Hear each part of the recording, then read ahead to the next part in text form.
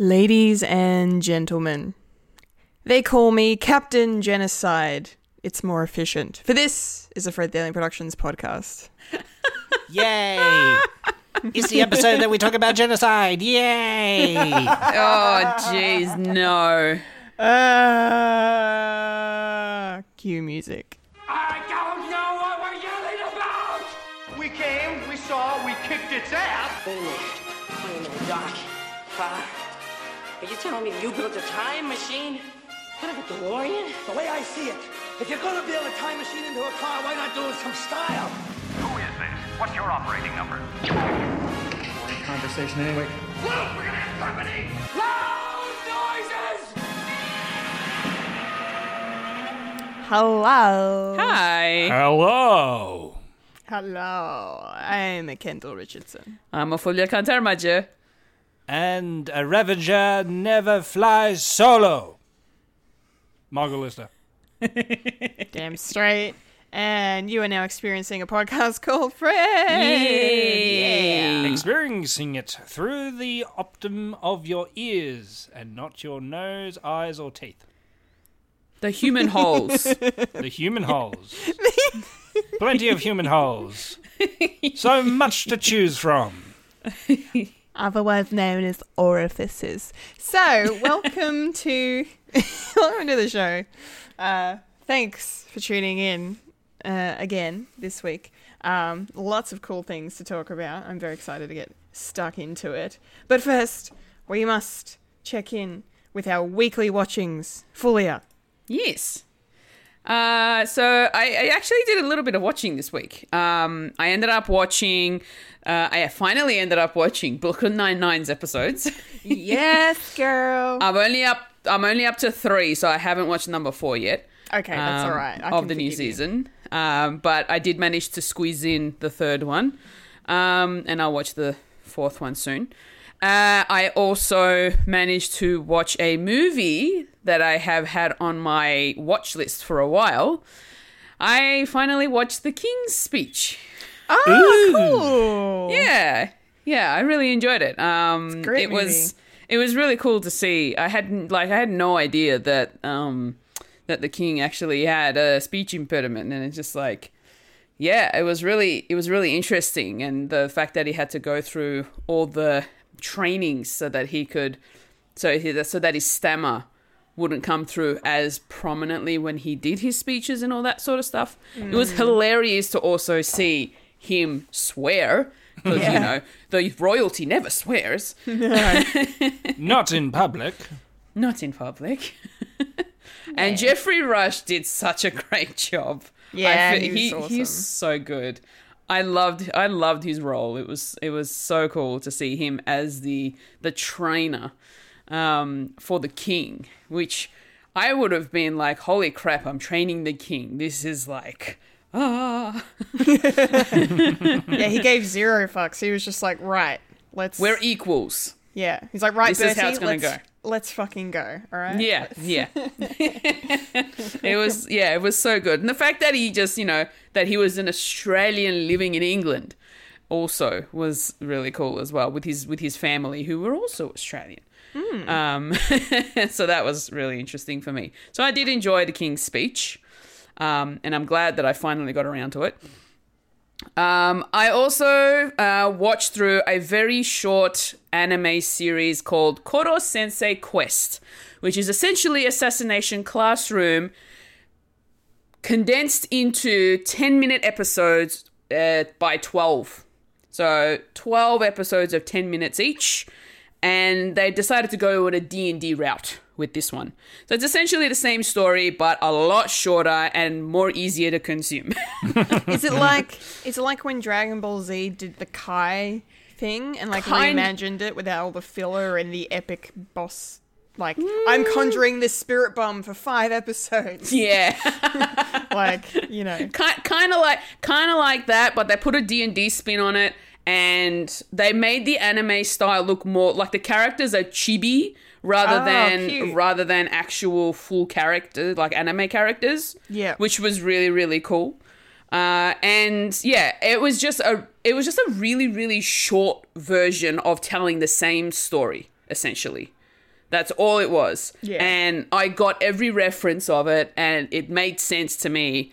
And all the characters are still the same, and the way they're being introduced is really cool. I like the fact that they decided to do it in a bit of a different style, rather than going, all right, let's just do the same thing but shorter without changing anything else. I like the fact that they changed the style of the anime characters. I like the way that they went D&D in terms of like very medieval type looking characters and all that sort of stuff. So it was still a lot of fun to watch, and I highly recommend it if you would like to get a sense of what Assassination Classroom is all about. It's not as emotional as the real series, so you can actually watch that without having to get too emotional about it. So yeah, definitely recommend seeing Koro Sensei Quest. And yeah, just been continuing on my binge on According to Jim. I am now up to season 6 out of 8, so I am almost there. And yeah, I think that's about it. That's been my weekly watchings. Michael, what have you been watching? Well, I haven't really been watching stuff like at all, except for, of course, What Ifs. The 2 What Ifs, of course, but we'll be talking about them later. Spoilers. And there's not much to do on Friday anymore, so my Fridays are free. But funnily enough, for some weird coincidence or reason, I don't know, I didn't make her. I wasn't sure if she liked it or not, but got my daughter watching Spider-Man for the first time. Yeah, nice. on Disney Plus, there's like a children's Spider-Man thing. Oh, I think I've seen it. Yeah, it's popped up on my end a couple of times. Yeah, there's only like 3 episodes so far, and it's heavily taken from PJ Masks, because there's 3 Spider-Men. There's Gwen Stacy, there's Peter Parker, and there's also Miles Morales as well. And for some reason she wants to watch them like each day, and there's only 3 episodes. And also we sat down to watch Into the Spider-Verse as well, which I wasn't sure if she would like that or not, but she actually sat down and actually watched it, and it's like, wow, I think I got a Spider-Man fan happening. Yay. So that's pretty cool. You know, get them in early, just like the cigarette company. Yeah. Wow. But more good for you. I think. Okay. I think. More efficient. More efficient. You and your efficiency. When it comes to genocide.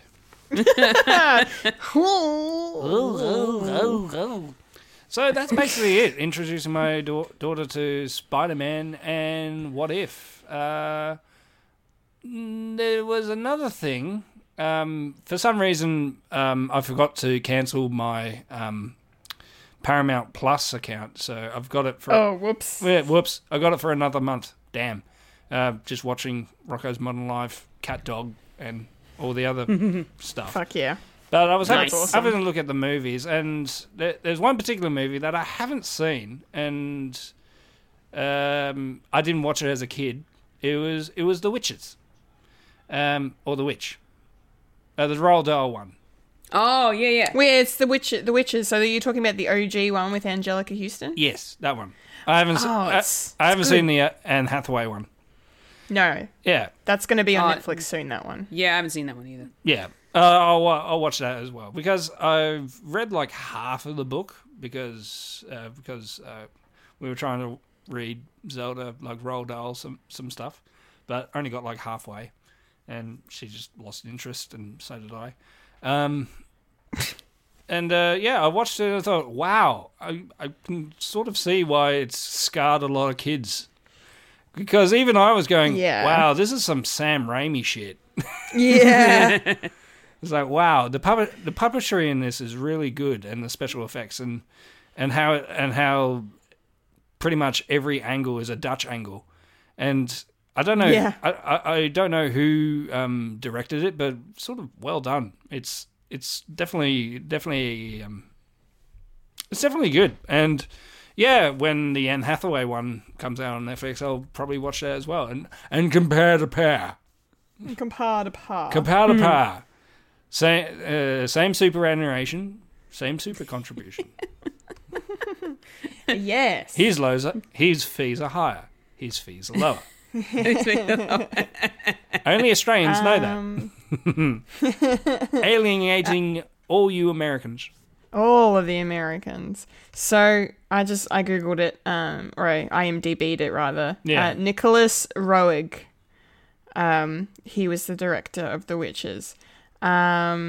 He also did Don't Look Now, which is a horror film from the early 70s with Donald Sutherland in it. And he directed the Australian film Walkabout. Oh, ooh. Yeah. Okay. Yeah. It's got some cred to his name. Maybe I should have known that. Yeah, Yeah.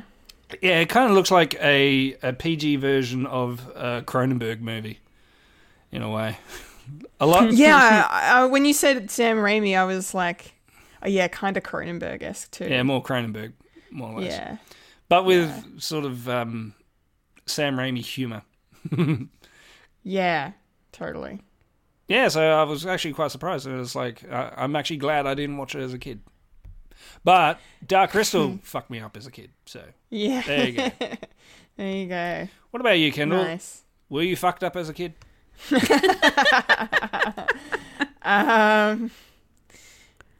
Can you tell?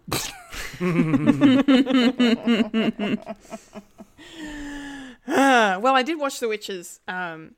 Yeah, I don't remember when I saw it for the first time, if I was in primary school still or if I was in high school. I honestly don't remember when I watched it originally. But it's still my favourite Roald Dahl book. Like, I read it religiously when I was in school. I loved it. Just because I loved anything about witches, really. And yeah, the 1990 version is such a good adaptation of the source material, I think. So I'm excited to watch the recent version to see how it stacks up. So, but hopefully good. We'll find out. Yeah, my weekly watchings.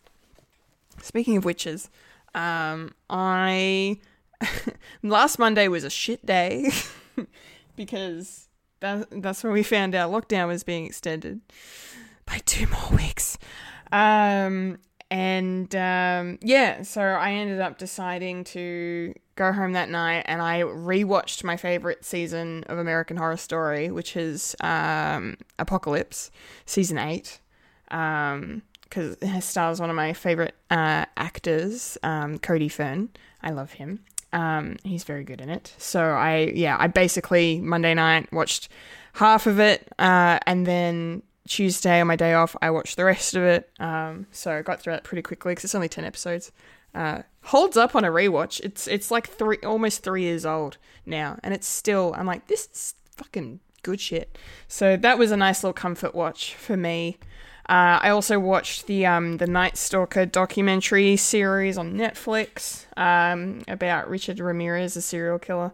Because I remember people were telling me to watch that a while ago. And because I don't mind the occasional true crime doco, so that was really interesting. And what else did I watch? Yeah, Brooklyn Nine-Nine, of course, just to lighten the mood a bit. Brooklyn Nine-Nine. I watched episodes 3 and 4, and they were very, very good. Just constantly laughing my ass off. It's just so good. It really is.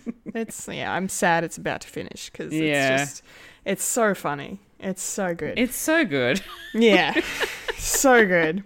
Yeah, and there was no Rick and Morty this week because Rick and Morty's on hiatus for a couple more weeks, which is disappointing, but that's all right. Something to look forward to. And then, yeah, the other cool things I watched were courtesy of the lovely Christina. Hi, Christina. Hello, Christina. I watched 2 of Mads Mikkelsen's movies during the week. One was in his native Denmark, and the other one was like an American-European sort of co-production film. So I watched The Hunt, which is the Danish one, and that won the Oscar for Best Foreign Language Film back in like 2012, 2013. That was really good, really confronting, and I'd probably tell Mike not to watch it because it involves kids and parents and badness happening. It's fucking good though. It's fucking good. I really liked it.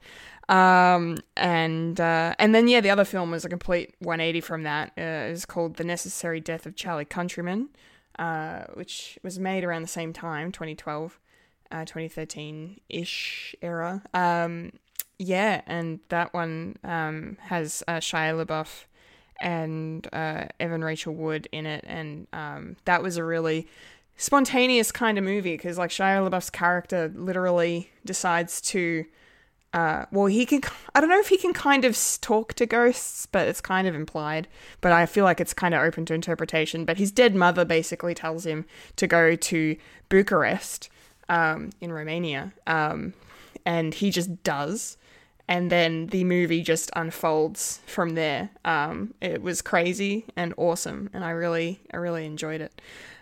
Michael, are you sure his dead mother didn't tell him to kill all the counsellors at Crystal Lake?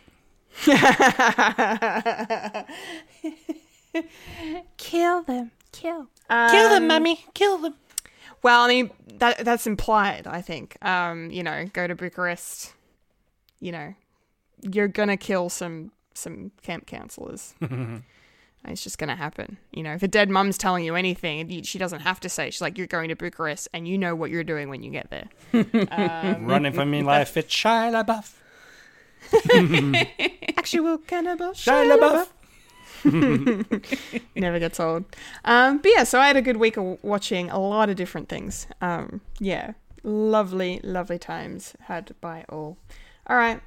Speaking of lovely things, let's crack into the nerdy news, shall we? Yes.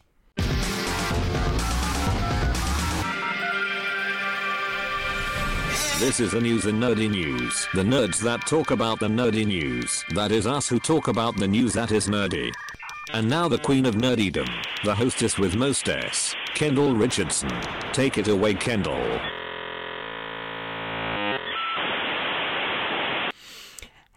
It's nerdy news time.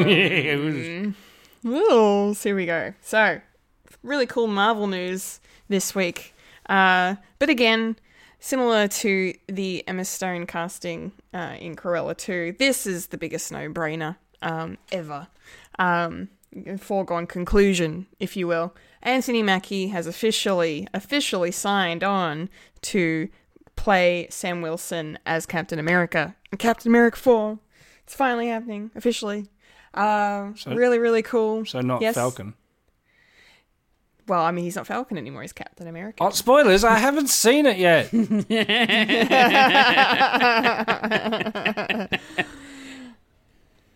Sorry? Not sorry? I guess.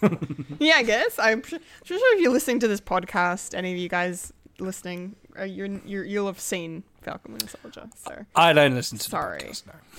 No, okay. I'm sorry. Yeah, anyway, foregone conclusion. Anthony Mackie, Captain America 4. Fantastic news to see this locked in and confirmed. However, we still don't have a release date or window for when this is coming out. There's rumblings about these newer projects that are being developed as things have already been developed around and moved around and scheduling and all this stuff. Yeah, because I saw a rumor this week that Loki may not air until 2024, and I nearly cried. So, oh no. Yeah, I know. It's I got sad, but it's not confirmed. However, we will likely not see Captain America 4 until probably 2023 at the earliest. Which is a shame, but it'll be worth the wait. Of course, previously announced Malcolm Spellman is on board to write the screenplay, which is fantastic because he was the head writer, of course, for Falcon and the Winter Soldier, along with one of the staff writers, Dallin Musson. They're going to be writing that screenplay together. There's no director yet either, so they'll be looking for a director soon. as well. But yeah, good things are afoot. Fulia, are you excited for Cap 4? I was ready for this. Yeah. I was ready for this news. I was like, there's going to be a Captain America 4. Anthony Mackie is going to be headlining it. No questions asked. 100%. So I am not surprised, but I am very, very happy and excited for it. It's going to be really interesting to see where their story continues now that we know what's happened at the end of Falcon and the Winter Soldier. Yeah. And so, yeah, I'm just really, really hanging in to see, just the continuation of what we were left with. that cliffhanger, Yeah, of course. Yeah, so, I am looking forward to it. Great, Michael. Yeah. Well, the stories that they can do, they can go anywhere, really. Especially after Falcon and Winter Soldier. Haha, I lied. I did watch it. Just so everyone is clear. They can probably pretty much go anywhere with the story, and it will be very interesting on basically his first mission. Not first mission, but that was the first. That was the TV show, but sort of his first outing as Captain America. And when you said there's no director attached to it yet, for some reason I thought Jordan Peele. Give him a go. I want to see him if he does. Yeah. If he does an action show, action movie, and Disney likes to snap up like good directors as well. So that's going to be my pick, and because you got Black Cap. That'll be awesome. And, yeah, all for it. Can't wait. 2004. Because I'm always 20 years behind. Yeah. All right. More Marvel news this week. Kevin Feige confirmed to the masses that Riri Williams, Ironheart herself, will be making her debut in Black Panther Wakanda Forever. Hells to the yes. Very exciting. We don't really know much more than that. Of course, he didn't really give up any kind of goose on anything specific as to what she's going to be doing, what her role will be, how big, how small. But it's really, really exciting to see that she's going to be set up here before she gets her own series, because as we know, Ironheart is going to be a show on Disney Plus down the line. Again, another show they don't have a release date for. It's probably going to be in Phase 5, I'd imagine. So maybe, I don't know if that's going to be a bit of a gap between Wakanda Forever and her show coming out then because of that, but she could pop up anywhere else. Who knows? I think it's very exciting nonetheless. They're filming Black Panther Wakanda Forever at the moment. What's the name of... Dominique Thorne is the name of the actress that was cast as Riri Williams. So, for those who don't know, she's a character created by Marvel back in 2015. She's a genius teenage student that is at MIT, and she creates the most advanced suit of armor since Tony Stark, which is pretty cool. So yeah, I'm stoked about this. Freaking awesome, getting to see her a bit sooner. Fulia, you excited? I'm really intrigued about this character. Like, I had no idea that she even existed until I saw the news, and I'm like, oh, Ironheart, I need to Google her. And yeah, it looks really, really interesting. A teenage girl who's gone to MIT and creates a suit akin to the Iron Man suit, and so I'm just like, I think I want to see this. I want to learn more. So yeah, it'll be really interesting to see this character come to life, coming out of its comic books and all that sort of stuff. And yeah, I just want to learn more about her. Yeah, me too. Yeah, nice. Mike, what are your thoughts? interesting way of how to fit her in, because a lot of people were speculating that she may have been in that sort of conference, like when Tony was showing off his virtual reality store stuff in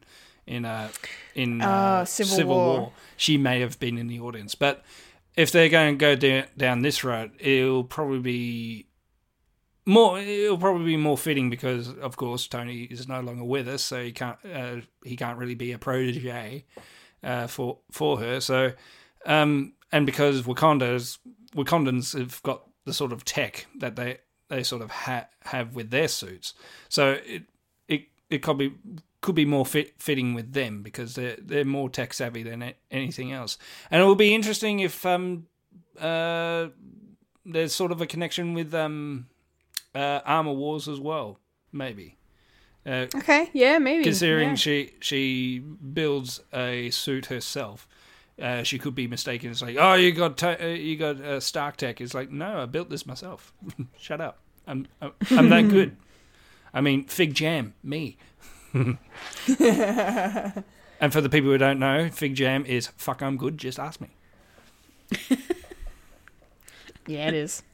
Yeah, nice. Well, I just have this image of her and Shuri bonding instantly. Yeah. Like becoming the besties over their shared love of technology. And just being super smart. So yeah, that's going to be fun. That's going to be fun. All right. I got some Shang-Chi related news because the premiere was this week for Shang-Chi and the Legend of the Ten Rings. It's coming to cinemas very soon. But the interesting thing is because one Ben Kingsley was spotted at the film's premiere, and this kind of rose some eyebrows because, you know, for those who are familiar with the MCU, of course, will remember he played the actor Trevor Slattery in Iron Man 3, who was, quote-unquote, the Mandarin, but not really. My Mandarin. Yeah, my Mandarin. In a hilarious twist that I absolutely adored, but a lot of hardcore fans hated. The way they handled the Mandarin reveal in that movie. So I'm hoping those people are pleased with Iron Man 3. Ugh, that was years ago. Shang-Chi. Hope those people are pleased with Shang-Chi, because we're going to be touching on that, obviously, in this. And somehow, yeah, Trevor Slattery is going to be in it. Yeah, Ben Kingsley, basically, someone asked him on the red carpet, and he's like, yeah, I'm in it. Like, no Marvel snipers anywhere. He's just like, yeah, I'm here. I'm in this thing. Of course, he didn't say too much about what his character's doing and how, like, what kind of capacity he's showing up. But we all know the Marvel one-shot, All Hail the King, or All Hail to the King, that came out not long after Iron Man 3, that basically set up that Trevor Slattery was going to meet the real Mandarin at the end of that. So maybe this is... yeah, following on that, I don't know, in some way. Regardless, I'm fucking keen for this. This is fan-fucking-tastic. More Trevor Slattery, please. Thank you very much. Fulia, is this awesome news or what? What do you think? Look, I think Iron Man 3 wasn't one of my favorites of the Iron Mans. Okay. But that doesn't mean that I didn't like the fact that, you know, Trevor Slattery was part of that. It's interesting to find out that he's back in a different movie. But I feel like I was kind of expecting it. I just wasn't sure in which film. I may have had a little inkling that he was going to show up in Shang-Chi, being that he was the Mandarin, quotation marks. So it kind of makes sense that he'd be in it, but I had no idea why he's in it. So now I'm very curious to find out about why he's actually in Shang-Chi. So we'll soon find out. Yeah. If the will. lockdown is not here. Yeah. I'm there with you. Yes. Michael, Yes. does this make you happy? It does make me happy because I'm the same as you, Kendall. I'm one of the rare few that actually enjoyed that sort of take because you know if you think about it like historically where the world was at the time, we were very hyper with the sort of who's a terrorist and which is a terrorist and all that political stuff. And I actually quite like it. It's like, well, it's our own boogeyman. It's pretty much you build upon something that's pretty much not real and that sort of thing. And it's different ideologies and all that. And we don't want to get too political because you know this isn't the podcast for it. But looking back at it, I did enjoy it at the time. And yeah, it's probably good that if they want to do like something that's a bit more of a representation of the comics, I'm all for it. And it's good that they bring him back because Ben Kingsley is fucking awesome, and he really is, and I still love that character, even though it does piss people off. Yeah, and I don't care. But a lot of people haven't seen the one shot thing, so they're sort of still going on of what happens in the movie stays in the movie, and I haven't seen all the one shots. Like I haven't seen like any of them really. I just know the prior knowledge of it, and it's kind of good that they're having the sort of connective tissue by having Ben Kingsley in it for a scene, maybe, I don't know, just to explain it's like, well, this is what you thought and this is what the real thing is, and hopefully then he's not going to get a bullet in the head. Yeah, hopefully not. That would suck. Yeah. Or a ring somewhere. 10 rings. Oh yeah, The rings are weapons. and he has one. Maybe. Yeah. Don't know. Maybe. But it's cool. We'll It's see. cool that he's back, and Yeah. it's probably going to be his last hurrah. Really.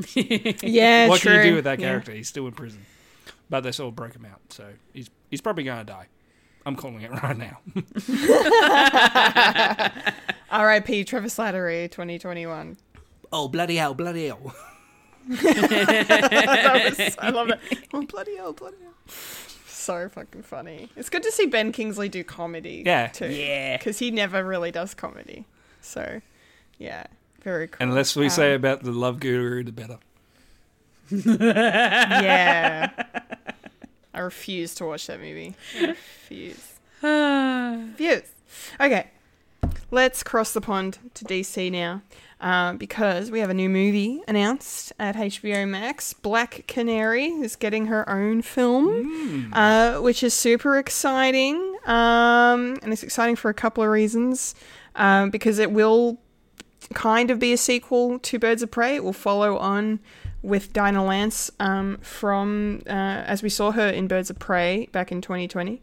One of the last movies I saw before it all went to shit. And of course, Jurnee Smollett is coming back to reprise her role as the titular Black Canary, which is so cool. And then the other really cool thing, though, and Mike, you'll like this, is that the screenwriter tapped to write the project is Misha Green, who worked on Lovecraft Country. Yeah, because I was saying, And of course, yeah. And the connection there. The connection there. Yeah, because Jurnee Smollett was in Lovecraft Country. So, And she can run fast. And she can run real fast. Yeah. So that's really, really cool to see those two wonderful women back together on another creative endeavor. And I really liked Jurnee's interpretation of Dinah Lance in Birds of Prey. I mean, I loved pretty much everything about Birds of Prey. I thought it was awesome. So I'm really excited that we're going to get to kind of see... Because I still haven't seen Suicide Squad. I don't know how much Suicide Squad is a sequel to Birds of Prey. at this point, so it's gonna be Michael. Shut up, Michael. I was going to ask, would you like to? I could. I Nope. don't want to. I Nope. don't want. I want to see it on the cinema. I want to wait for the cinemas to reopen, which could be in like a year from now. At this point, Be optimistic. Don't no, I say can't. that. I can't look forward to anything else anymore. Think Nothing matters. nihilistic optimism. One day this will all be over. We'll just be we'll just be dead. There's your nihilistic optimism for you. Oh, anyway, let's just move on without that. But regardless, yeah, I don't know how much of a sequel in terms of Harley's character, Birds of Prey, Suicide Squad is to Birds of Prey. So I'm really excited to see the Birds of Prey kind of story continue with Black Canary and follow on from that. And it'd be really cool if they found a way to bring back some of the other characters from Birds of Prey. Like, I would love to see Mary Elizabeth Winstead's Huntress again, because she was badass and very funny too. Because I just loved that recurring gag of her trying to do the, badass vigilante monologue and then kept getting interrupted every time. Like, that was very funny. But yeah, no, this is really cool. Mike, Yes. are you excited about this announcement? Yeah, it sounds pretty cool. I mean, I like all the people involved. And yeah, I quite like the Birds of Prey movie. And it's kind of cool that they're giving it another chance. I mean, I know people have like their grievances about it because, it didn't really sit well with people, but it had its own charm. And if my wife likes it, then cool. All the better. Unfortunately, yeah, no Black Mask, so they're going to get another one, someone else. And yeah, I'm all for it. Cool. Well, there could be some more maybe prequel. I don't know. There could be flashbacks. They could always get Ewan for flashbacks. Maybe, I don't know. Maybe not. Yeah, maybe not. But who knows? And also the other question is, would they do a cameo with Harley? Maybe, don't know. Yeah. I would love to see Margot Robbie in this. Yeah, because I'm sure she'd be all for it. yeah, because spoilers for it. They sort of part ways really at the end of it, so Yeah. they can. True. So they can do whatever they want, really. Yeah, probably a cameo from Harley, maybe. Or Harley's the big bad. And, and have to go after Harley. Which I wouldn't mind. That would be cool. She's her own woman. And, yeah, and she was great in the Suicide Squad. Great. And, yeah. I won't. Yeah. Yeah. Thank you. Don't say any more. Just tear my heart out from my chest. Fulia, I know you're not a big DC fan, but does this interest you in any way? Look, just gonna say this now. I have not watched Birds of Prey yet. I still need to get around to it. I know. Bad nerd, very bad nerd. Very bad. No. I will get around to watching it. It is on my list, my Great. watch list, so I will watch it soon. It's a lot of fun. It's a lot of fun. So, and I really enjoyed the different Black Canary characters from the Arrowverse, at least. And so now I'm curious to see how Journey portrays that character in Birds of Prey to then have her own HBO movie, which sounds really cool. Because we need more. What is she? She's like a anti-hero. She's probably more of a hero. Yeah. Than an anti-hero. But she does have that kind of vigilante thing going for her. Yeah. So I do like how the Black Canary sort of goes in terms of being like this badass woman, fighting crime and all that sort of stuff, which is really awesome. So yeah, I'd be interested to seeing this one. Great. Yeah. Awesome. Love it. All right. Next time we can do a movie night, Birds of Prey. Yeah. Do it. Make it happen. Cool. All right. Got some Star Wars news now. This is interesting because it's kind of come up in the past, some controversy surrounding the name of one Boba Fett's ship, which was named Slave One. Because there was like a Lego toy release a few years ago that it just said like Boba Fett's starship on it. Like they removed the name completely, and they didn't want slave associated with Disney. Exactly. Yeah. So, totally fair enough, understandable. However, now it seems they're kind of been announcing some variant covers for an upcoming comic book run to do with different bounty hunters, which is pretty cool. And that's coming out soon. So they just did the reveal of the covers, and basically this has shown to us that Boba Fett's ship is actually being renamed Fire Spray, which is interesting. At first I was like, I don't know if I like that as a name for his ship. Like, I was okay. Like, you can call it whatever you want. I don't really mind. It's still a badass ship at the end of the day. But I was like, Fire Spray, really? But then apparently, Fire Spray is actually the type of starship it is. It's a Fire Spray 31 class patrol and attack craft. So they've just taken the title Fire Spray from that, which is interesting. So, Lucasfilm, Disney have not said anything about if this is going to be affecting anything to do with the Book of Boba Fett, which is still hopefully coming out by the end of this year on Disney+. But I'm sure we'll find out when that happens. Fulia, what do you think of the name Fire Spray? Fire Spray? Oh, sounds like hairspray. Look, if it was something that I think what I did a little research on this, and apparently Fire Spray was mentioned in comics, in earlier comics. Okay. And also that we don't know whether the Book of Boba Fett's either if it's ever going to mention the name in the show itself, or whether it might come up once or twice. Who knows? Until we watch the show, we're not going to find out.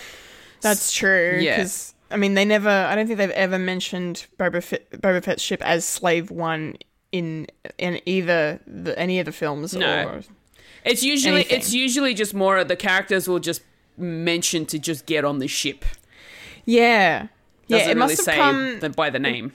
It must have come from like the toys or something. Maybe back in the 80s. Maybe, yeah. That's my theory. Yeah. But anyway. So look, to be honest, it's not a huge issue for me personally. If Fire Spray is the model name of the starship itself, then that's fine. I don't have any problems with that. So, they can do what they want with their IP. It's fine. And they will. They will. I'm more interested in the characters than their vehicles. So. Fair enough. Although, to be honest, I'm still not over the Razor Crest, RIP.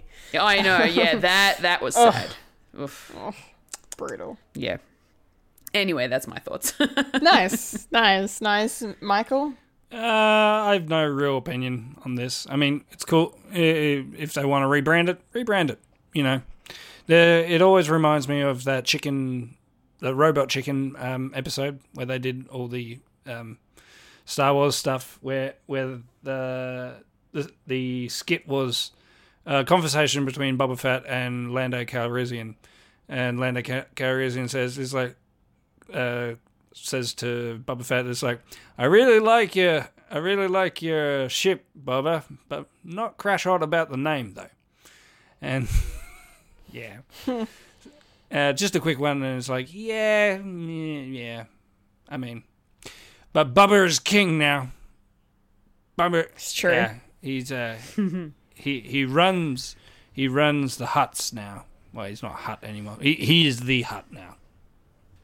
Yeah. So True. he's not a slave. He's going to turn into a fat slug. Yeah, he's not the slave anymore. He is the master. Yeah, the master, the Grand Poobah. What? He's not the slave. He's the master. That's even worse. Oh, no. Now I see why they changed the name, because he's moved up in the world. Oh, God. Oh, look out. Terrible. Okay. All right, we got one more item of news. Some not so good news surrounding the Magic the Gathering TV series that's in the works at Netflix currently. Similar to the terrible situation with the Avatar Last Airbender live action, this one has also lost its showrunners. And the main reason I mention this on the podcast is because those showrunners were the Russo brothers. Who are they? No, I don't. Some small time guys named Joe and Anthony.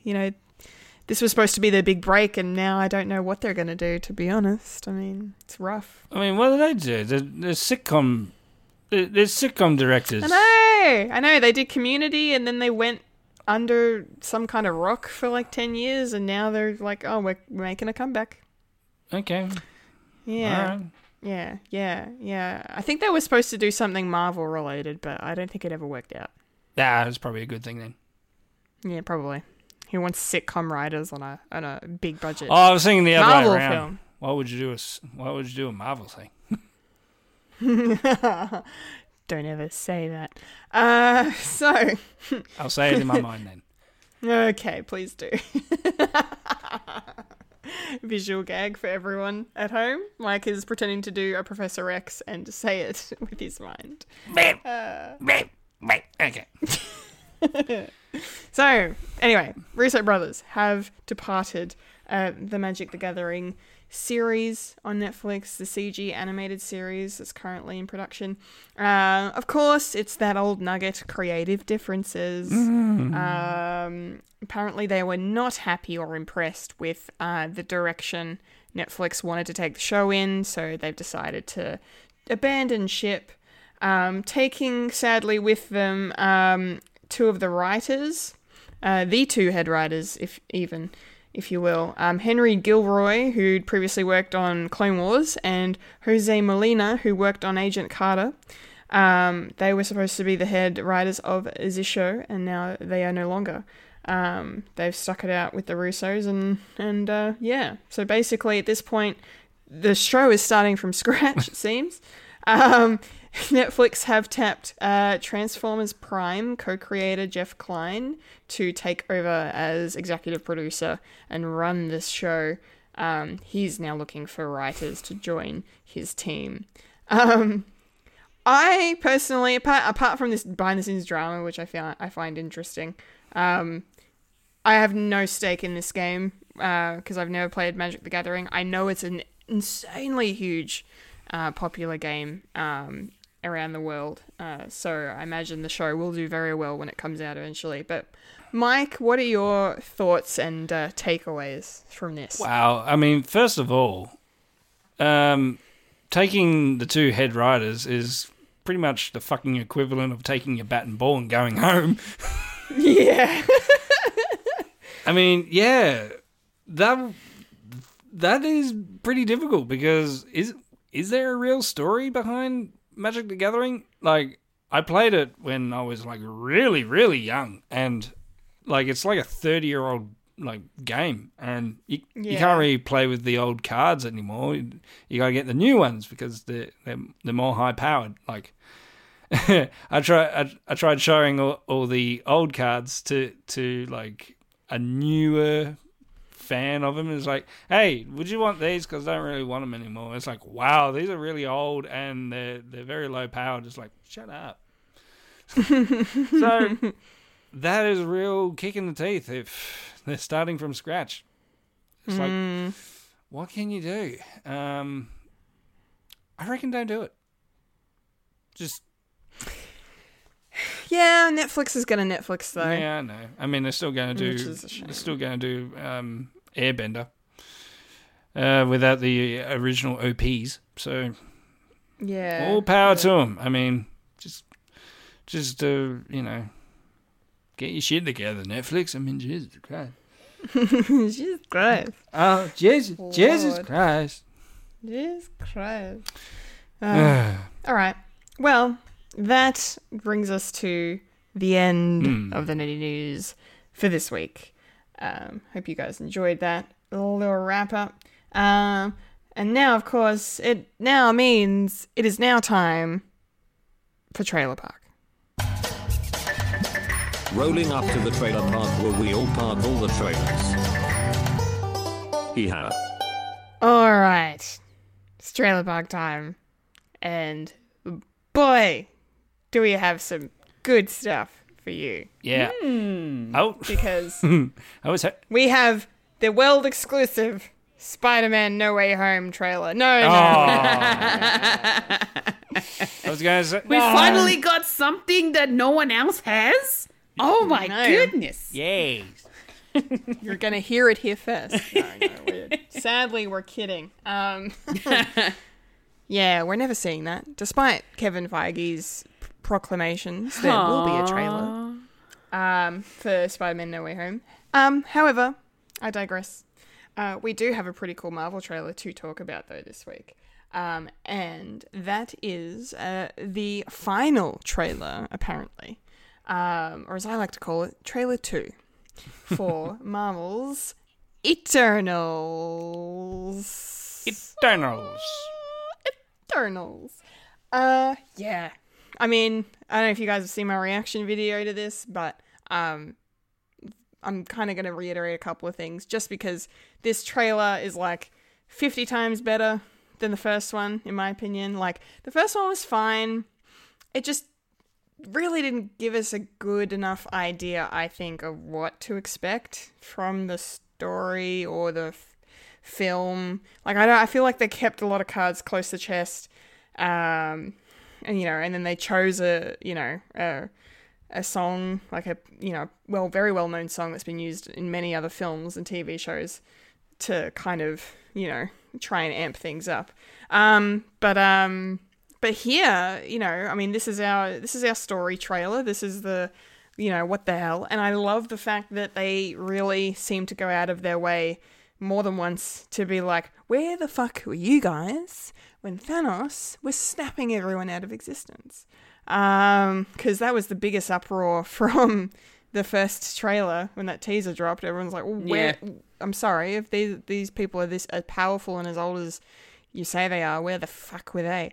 But yeah, a Celestial told them not to. Well, that was. It's their daddy. Cool. It's their daddy. I don't. Daddy know. didn't tell them not to. Yeah, that was fucking cool. Not only just finally hearing, okay, this is why we came here in the first place 7,000 years ago, and now the snap, the decimation has led to this emergence beginning, which is bad for everyone apparently, and and then they have a Celestial kind of overlord dude who looks fucking amazing and impressive as all hell, telling them, nope, you can't do anything about Thanos. You got to stay away. Can't interfere. Fucking loved it. Everything about it. It was brilliant. I'm so in. I mean, I was already in. I'm legally. I sold my soul to Disney, okay? I'm legally and morally obliged to watch these things. I have no say. I'm in anyway, but now I'm even more hyped just because I'm, like, that's one of the things about Phase 4 I'm loving so far is dealing with, like, I mean, Falcon Winter Soldier probably touched on it a little bit more, but just the fallout of the decimation and what that 5 years did to Earth. But now we're kind of getting a look at it maybe more in a galactic sort of sense, maybe, I don't know, but just in a bigger, grander like scheme of like, these are, even though the Avengers saved the day, Tony Stark sacrificed his life, there are still consequences like raining down upon humanity in some sense. I think that's freaking awesome. So I really love this trailer quite a bit. Fulia, what did you think? Oh my goodness. I think this trailer actually made me think, yes, I do need to see this. Hey, there it is. It was literally the decider for me. Good. All right. Good. I don't know why the other trailer didn't make me feel that I was already in, but this one was like, okay, now that you know what's going on, you should go. That's kind of how my brain was thinking. And yeah, it looks really, really cool. It's very exciting and interesting to see how things, continued on after the snap, or the blip, as most people the blip like as to well. call it. Yeah. Yeah, and just being able to see some of the actual characters talk a bit more. Just sort of getting an idea of a little bit of their dialogue and their voices and stuff. Just makes it a little bit more, intriguing. And yeah, I'm very curious. And just looking at their powers as well, very detailed kind of graphics in terms of the visual effects for their powers. They look really cool. It's like night golden and sort of like very lacy, sort of a detail kind of look to it. I'm really, really loving that. Me too. Yeah, I want to see more of that. I want to see close-ups of that. But yeah, I am definitely in. I cannot wait to see this. Nice. Michael. Well, this was the straw that broke the camel's back, and I am not going to see it. You went the opposite way. I'm kidding. He's just kidding, everyone. Yeah, watching the first teaser trailer and the first trailer, it got me, it got me sort of intrigued. It's like, well, I don't know what's going on. I'm confused. What's going on? So what you're saying is this is like the origin story of the MCU, of basically planet Earth. And yeah, I'm all for that. I like stories that sort of make their own sort of genesis of the planet, of planet Earth.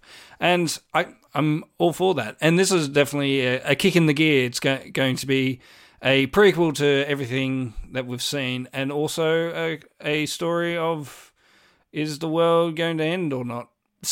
So I like that. And we've got a ticking clock. 7 days. Very, very biblical.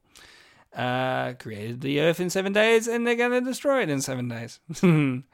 Sort of a good bookends of the MCU. So we're placing our bets. Is the world going to end? Maybe? No. No. Okay. Well, there's no stakes in this movie, so what's the point of watching it? But having said that, people have been saying, like, I watch a lot of like deep dives and breakdowns of this trailer, and essentially this movie was meant to be like released like before like WandaVision and all that, so it probably would take place after Endgame and before WandaVision or anything like that. Yeah. So, or even Falcon and Winter Soldier. So, spoilers, the world doesn't end, so yeah.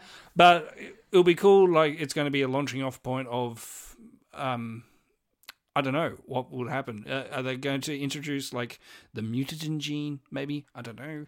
And yeah, with the and to deal with the sort of hierarchies of the Eternals and also the greater beings as well.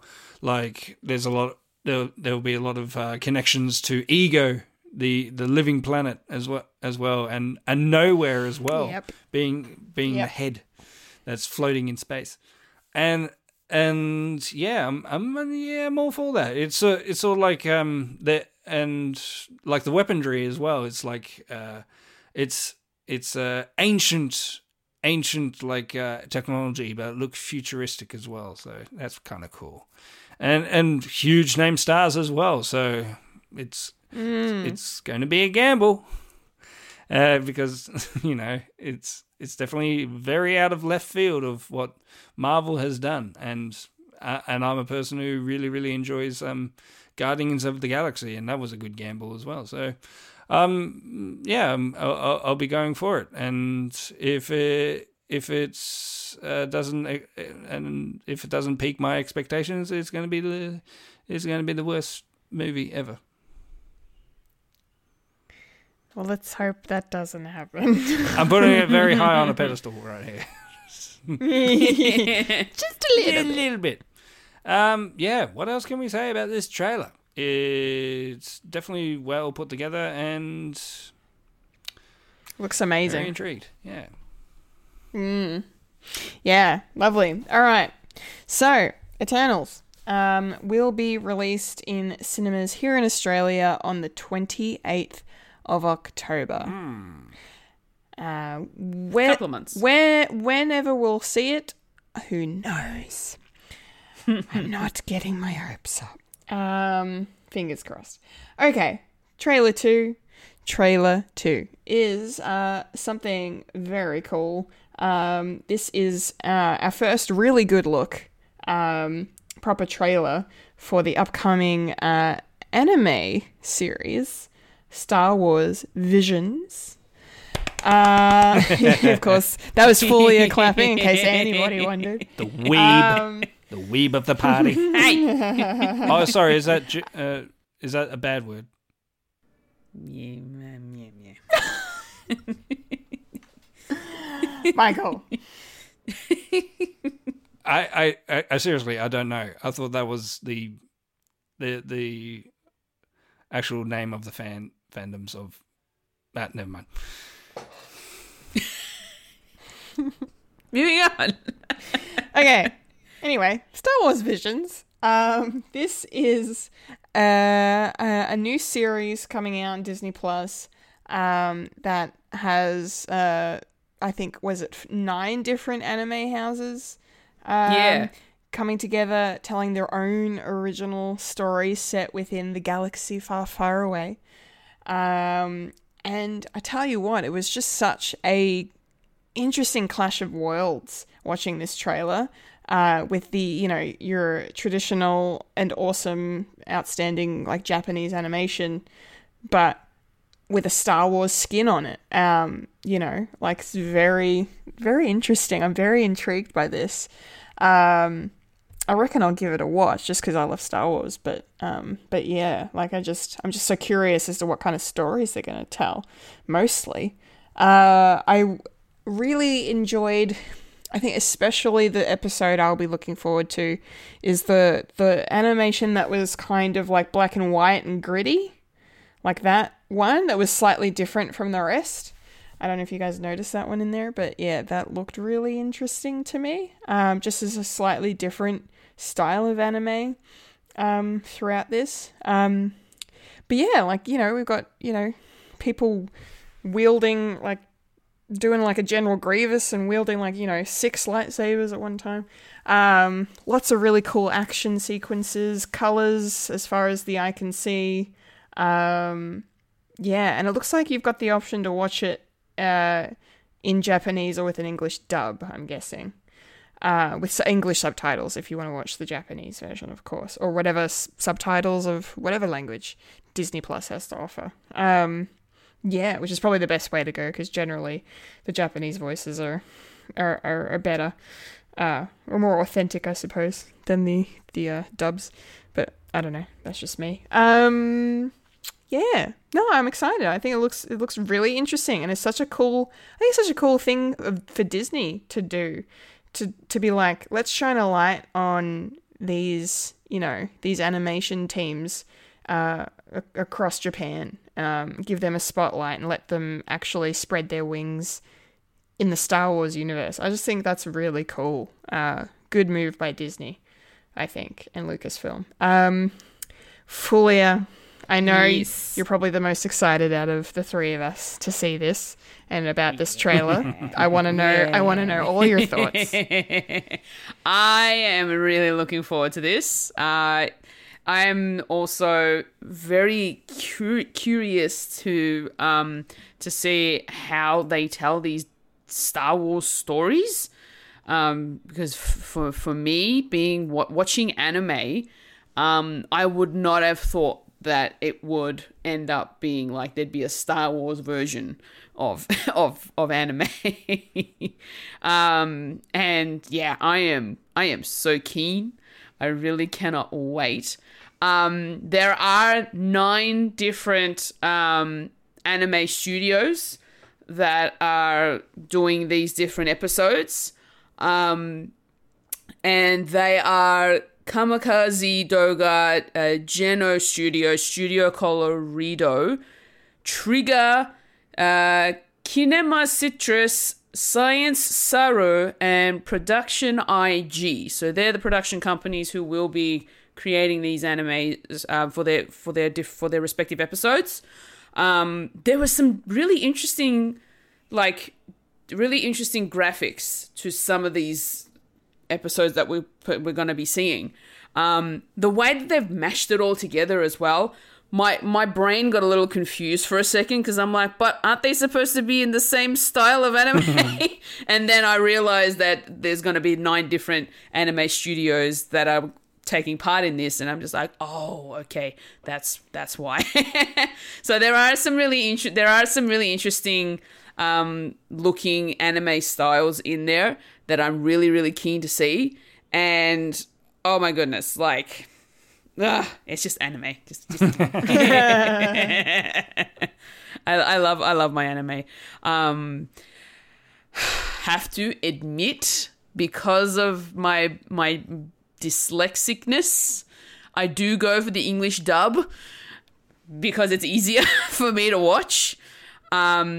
Purely because when it is in subs, I have a hard time keeping up with the Japanese voices, because they talk very fast. They do. They speak really fast, so it's hard to keep up with the text, because as they're saying it, you're trying to read it, and if you're a slow reader like me, you miss half the things, and I don't want to end up having to rewind and all that sort of stuff. However, in saying that, when I watched the trailers, I did end up watching the Japanese version first, not realizing that there was an English dub.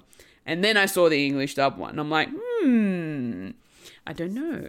Maybe I will watch the Japanese version this time around. I don't know. But we'll see. But yes, very, very excited. Wonderful. Michael, are you an anime watcher? Not vividly, but I do tend to watch one every now and again. So I'm not the weeb. I'm more of a dweeb when it comes to anime. So yeah. I think I'll probably watch it twice, with the English dub, and then with the English sub, to see how it goes. So I'll watch it twice, so I can get with it. And yeah, I'm sort of the same as you, fully. I can't watch something while I'm reading something at the same time. I don't want to learn while I'm watching something. Because when you're reading the subtitles, you miss out on the awesome action that's happening as well. Yeah, and yeah. Sorry, it just reminded me. I actually watched on stage an actual Italian adaptation of Romeo and Juliet, and what was really cool is they had subtitles actually on the stage at the same time. Oh, how? It was weird. It was like a projection of their lines written in English, but they were speaking in Italian.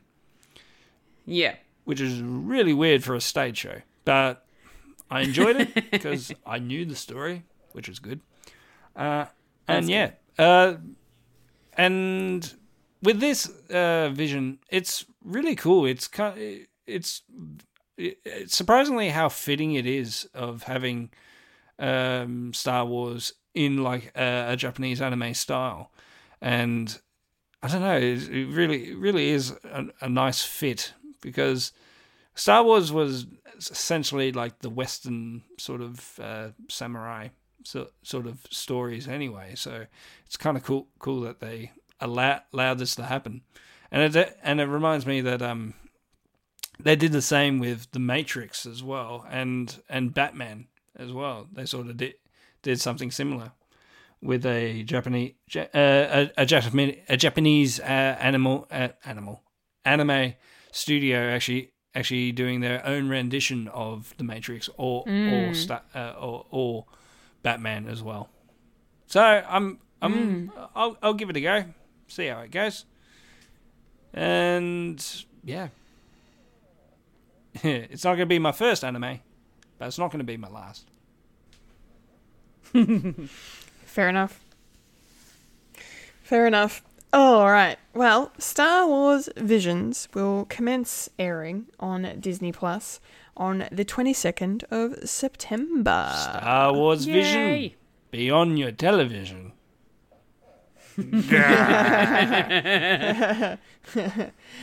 Well played. All right, our last trailer for this episode is an upcoming Netflix film called Night Books. Speaking of Roald Dahl, like this kind of has Roald Dahl-esque vibes to it a little bit, I think. I'm curious about this. I wasn't a huge fan of the trailer per se. I feel like maybe there's a good movie hiding underneath this trailer, because the trailer kind of showed a lot, but then some of it just didn't make sense, like to the point where I had to reread what it was actually about before jumping into the recording. Like, I don't know about you guys, but it just kind of, like, the plot of it kind of went over my head a little bit, unless I'm just tired because it's been a long day. But no, like, it's a cool concept. Like, you know, this you know, little boy's been kidnapped by this evil witch, and in order to stay alive, he has to write scary stories for her every day, and she lives in this like house or apartment that like seems to just travel through dimensions and time and space and stuff, and there's monsters and scary things, and yeah, really interesting. Yeah, I kind of like the concept, and I love Kristen Ritter. I'm a big fan of hers and enjoyed her mostly, of course, as Jessica Jones. So really cool to see her again on the screen, and looking awesome. Like, I'm really enjoying the entire aesthetic of this witch that she's playing, this kind of evil sort of witch, but like kid-friendly evil, I suppose, but kind of dark. Like, there were some moments there when I was like, I really like the effect they put on her eyes. They made her eyes black except for her pupils, which were like green or like bluish green. Like, I thought that was pretty cool. Yeah, so like it visually looks pretty interesting and cool, and the story's kind of original, and it's produced by Sam Raimi, so that's definitely a plus. For sure. So I might actually check this out. Hopefully it's good. Folia, does this pique your interest at all? What's the rating of this? I don't know. I'm going to say it's going to either be a hard PG or an M, I reckon. Yeah. Because, I'm watching this trailer and I'm thinking, is this supposed to be aimed at children or is this supposed to be aimed at adults? I don't think if I was a kid watching this, I would not be watching this. You turn it off. My parents would. It just looks creepy for a kid's show. Yeah, I don't know. Like, I was kind of slightly curious, but then all of these like horror themes started happening, and I'm like, I'm confused. Is this for kids or not? I probably won't watch it. Okay, fair enough. Considering what the theme of this story is. And yeah, I don't know. Like, nah. I can't. I have no words. I'm sorry. No, that's okay. That's all right. Totally fine. Yeah. Totally fine. Michael, what do you think? Yes. I am intrigued. And not because it's borderline horror.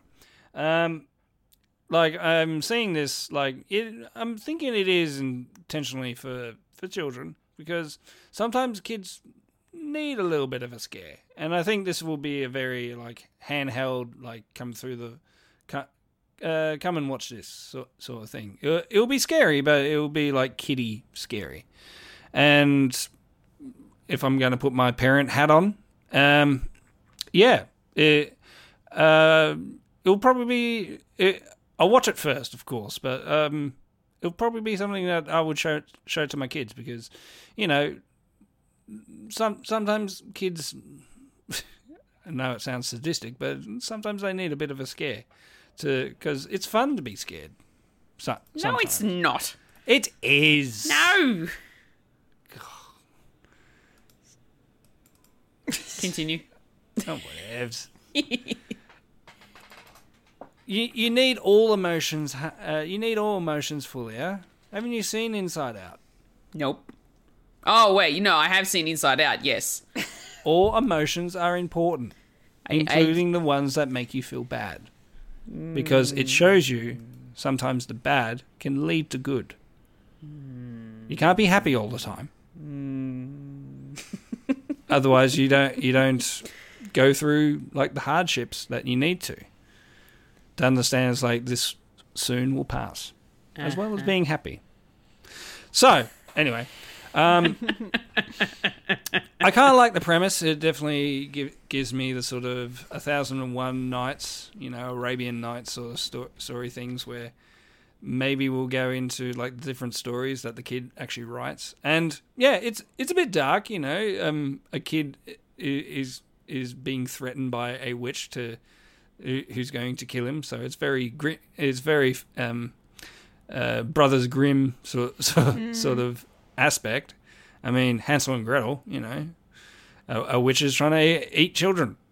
It's pretty morbid, but it's a bit of fun.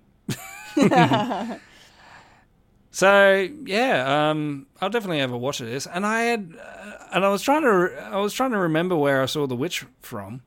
I was like, yeah, Jessica Jones, but she doesn't look like Jessica Jones. No. Where's the leather jacket?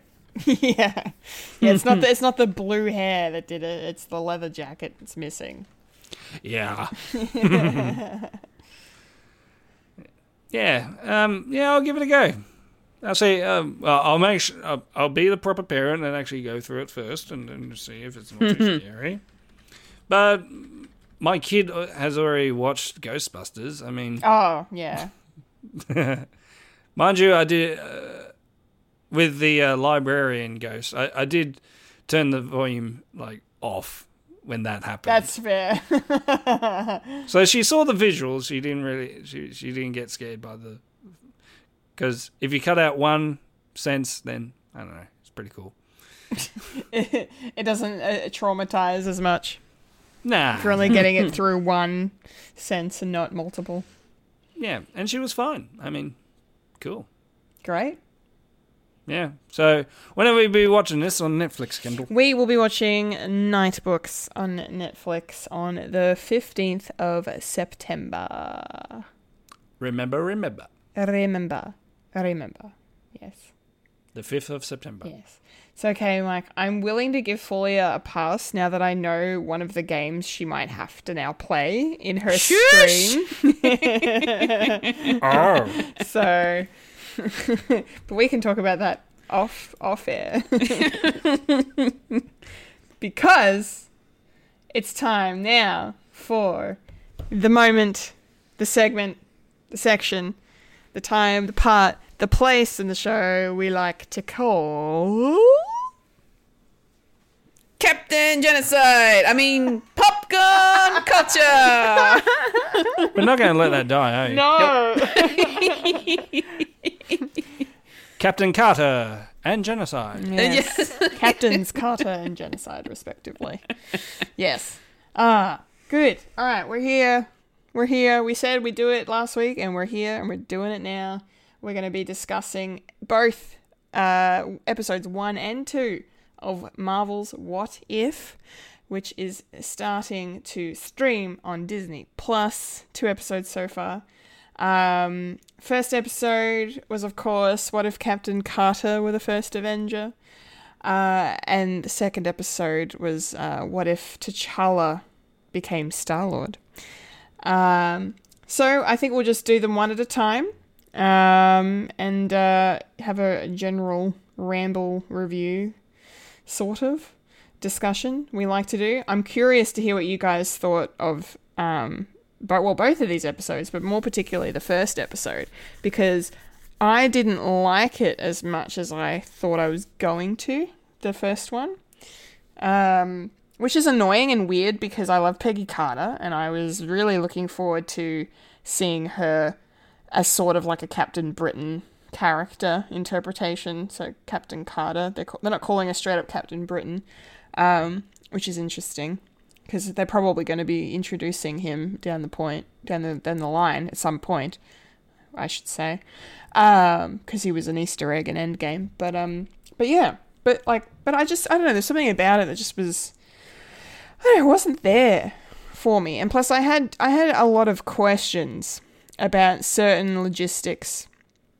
I had to kind of do a little bit of extra work to for some things to kind of make sense to me. But other than that, like I love the whole concept of Uatu the Watcher, voiced by Jeffrey Wright, kind of doing a Rod Serling Twilight Zone sort of intro and outro narration. I think that's pretty cool.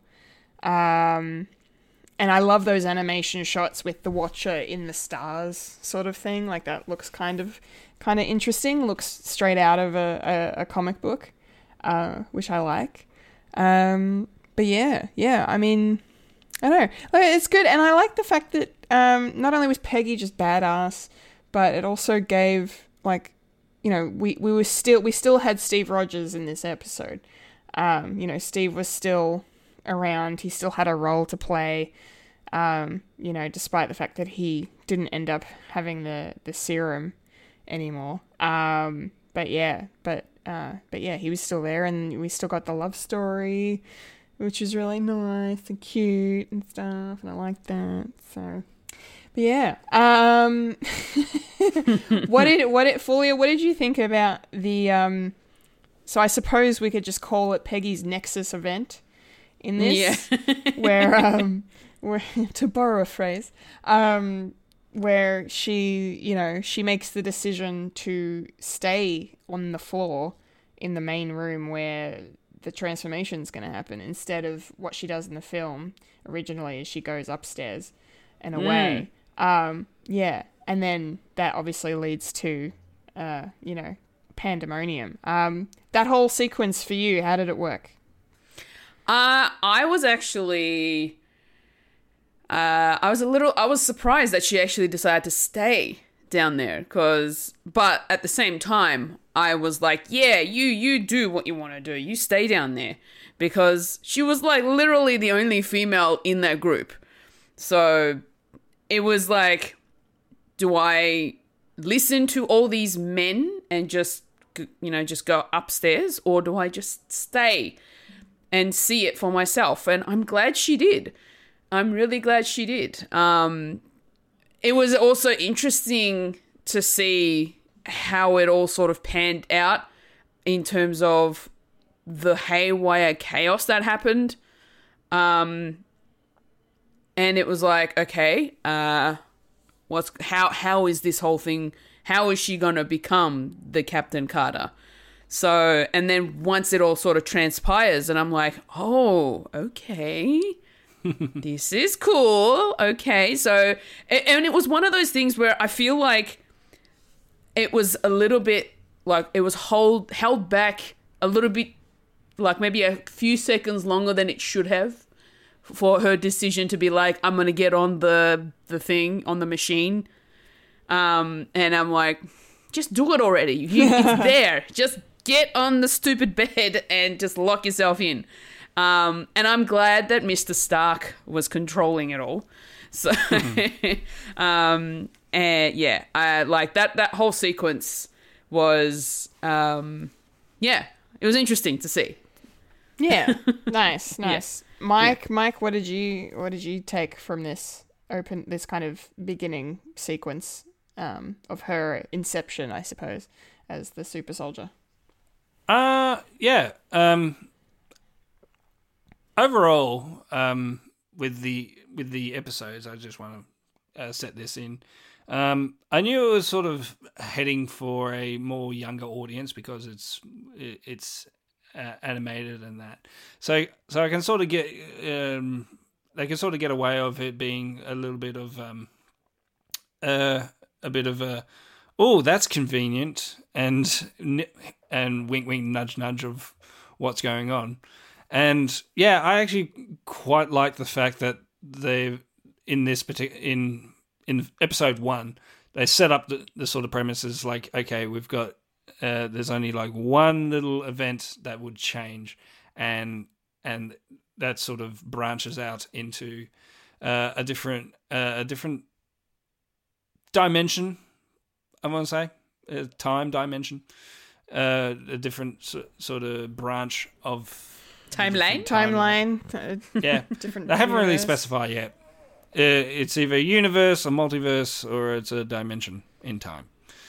Yeah, and I actually quite like the fact that it was just one insignificant thing, one decision, if you had one shot, one opportunity to eat mum's spaghetti. To eat mum's spaghetti.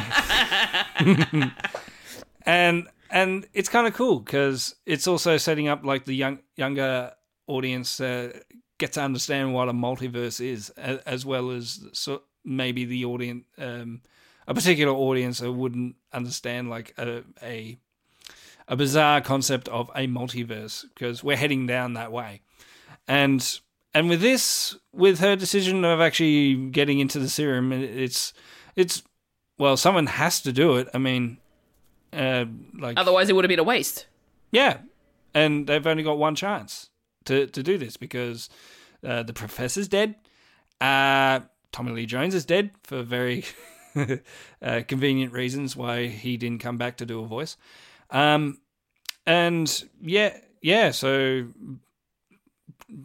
pretty much Peggy took that bullet or took the serum, and she didn't yell and scream like Steve did in the thing. He was like, "No, I'm okay." Ah! Did you hear Peggy like yell and scream? It's like, no, because this woman knows how to take pain, because she has to wax. Yeah, because that's her threshold of pain. Wow. Well, if you think about it, women can actually withstand pain more than men. Yeah. Yeah. Speaking this as a feminist myself, that because women, they've been brushing their hair ever since they were born, and you know when a parent is very, very, pulling hair, basically. Violent. Yeah, violence. I see that with my kid as well. It's like, Daddy, you're doing it too hard. It's like, sorry, there's fucking nuts. It's like, you'll thank me when you're older. And when you have a higher pain threshold than any other kid. Anyway, so yeah, I liked it. Weird tangent, but there you go. I'm here for weird tangents. And also, Yes. when she turned into, I didn't expect her to be a 7-foot lady. Yeah, I know. She's tall. Gigantic lady. And I was going, whew, hello, Peggy. Hello. Yeah, the rest of the men weren't, except for Steve. I don't know. No, in the show, I mean. Okay. I was going to, okay. So, Crush me between those thighs, Peggy. Step on me. Step on my balls. Anyway. You can see Steve. Wow. You can see Steve is like, wow. Oh my god. I love this. Oh, it's fantastic. Okay, alright. Wow. So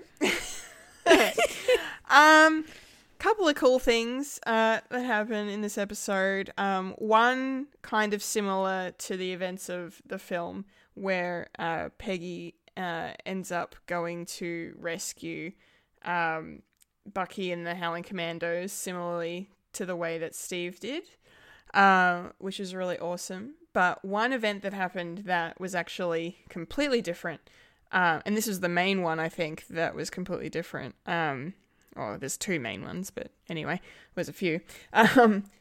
But just in terms of random happenings in the episode, the fact that they were able to, like, Peggy was able to actually intercept the Tesseract before it got to Red Skull.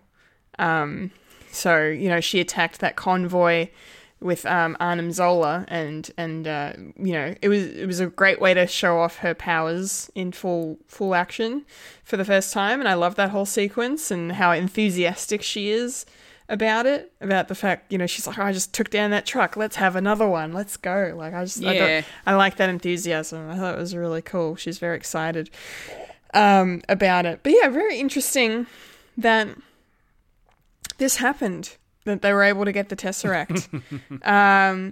Yeah, I don't know if I missed the difference between, because, like, why didn't this happen in First Avenger? Mike, do you have an answer for me? Yeah, because she wasn't piss-farting around with the USO shows. That's a good point. Yes, which you mentioned that, but then they also do mention that they were going to make her do USO shows, because that's why she has the Captain Carter outfit, because they were like, we were going to send you. They never say why they never sent her. They're like, here we go. But I guess they just they located the Tesseract and they decided to go for it. I don't know. Yeah. And I did watch your videos on this. And thanks.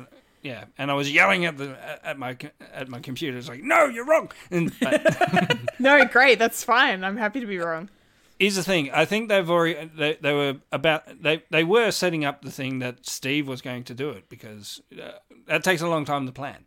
And first of all, it's like, oh, why can't Peggy do it? It's like, well, A, of course, she's a woman, and second, she's not even American. She's British. Yeah. So it's sort of a bit jarring of saying, yeah, this is Captain America, but she's got a British accent. Yeah, no, that makes sense. And a British uniform.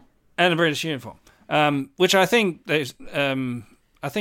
Howard Stark said they sort of made alterations just to give her the Union Jack sort of thing. So that's pretty cool. And yeah, so Peggy screwed it up, like their plans of American imperialism, especially sell more war bonds.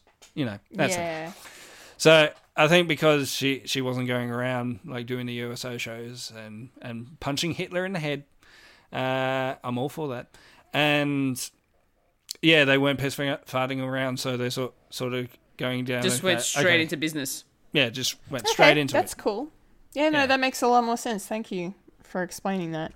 Yeah, nice. Fulia, did you like that action sequence? Like, did the animation style work for you? I really enjoyed the action itself. Just being able to see her full, like, potential in her powers that she gained. You know, she punches a freaking truck. Like, come on. What lady gets away with saying, I punched a truck? And lived. And she did it, like, 2 times. Maybe 3. 2 or 3. Were there 2 or 3 trucks? Maybe 3. Something like that. I think the third one was the one with the Tesseract, yeah? Yeah. She flipped the first one, and I think she punched the second one. Yeah, that's right. To stop it. And, like, just that sheer amount of strength just shows what the serum does. And it doesn't matter what gender you are. It's gonna give you that strength. As we saw in Falcon and the Winter Soldier. Yeah. Yes. But you got to be pure of heart. Aww. I love that sequence. It was so good to watch, and yeah, I was just like, yeah, you get him, girl. Nice. That was my feeling at the time. It's a good feeling. It's a good feeling. Yeah, and I liked how this, the fact that we have the Tesseract earlier, much earlier than we do in the main timeline. It lets Howard Stark, I guess, get the jump on his son and create the first Iron Man suit. Yep. Yeah. Lovingly titled the Hydra Stomper. And this is where Steve Rogers gets something to do. He gets to be, instead of Howard being inside the suit, Steve's in the suit. Well, as Howard said, he's the ones that pushes the buttons. This is true. He doesn't do the action part. Yeah, I really liked that, and one of my favorite parts of the episode, I think, was that montage to the cool 40s music with the action going on, and the Howling Commandos and Peggy and Steve kind of going around, and there's that one sequence where she's on his shoulder and they're flying in, and then they take down that plane. You know what? That was cool. I got Baymax vibes from that. Yeah. Honestly, because he had a handle on the back of his suit as well for her to hold on to. Yeah, it's pretty cool. And Iron Giant vibes a little bit as well. Yeah. Superman. Yeah. Superman. I like that. Mike, how did you feel about this way early introduction of the Iron Man suit? Well, it got me thinking. Okay. About the first Iron Man movie and how different that would have been. So I've got a little story here.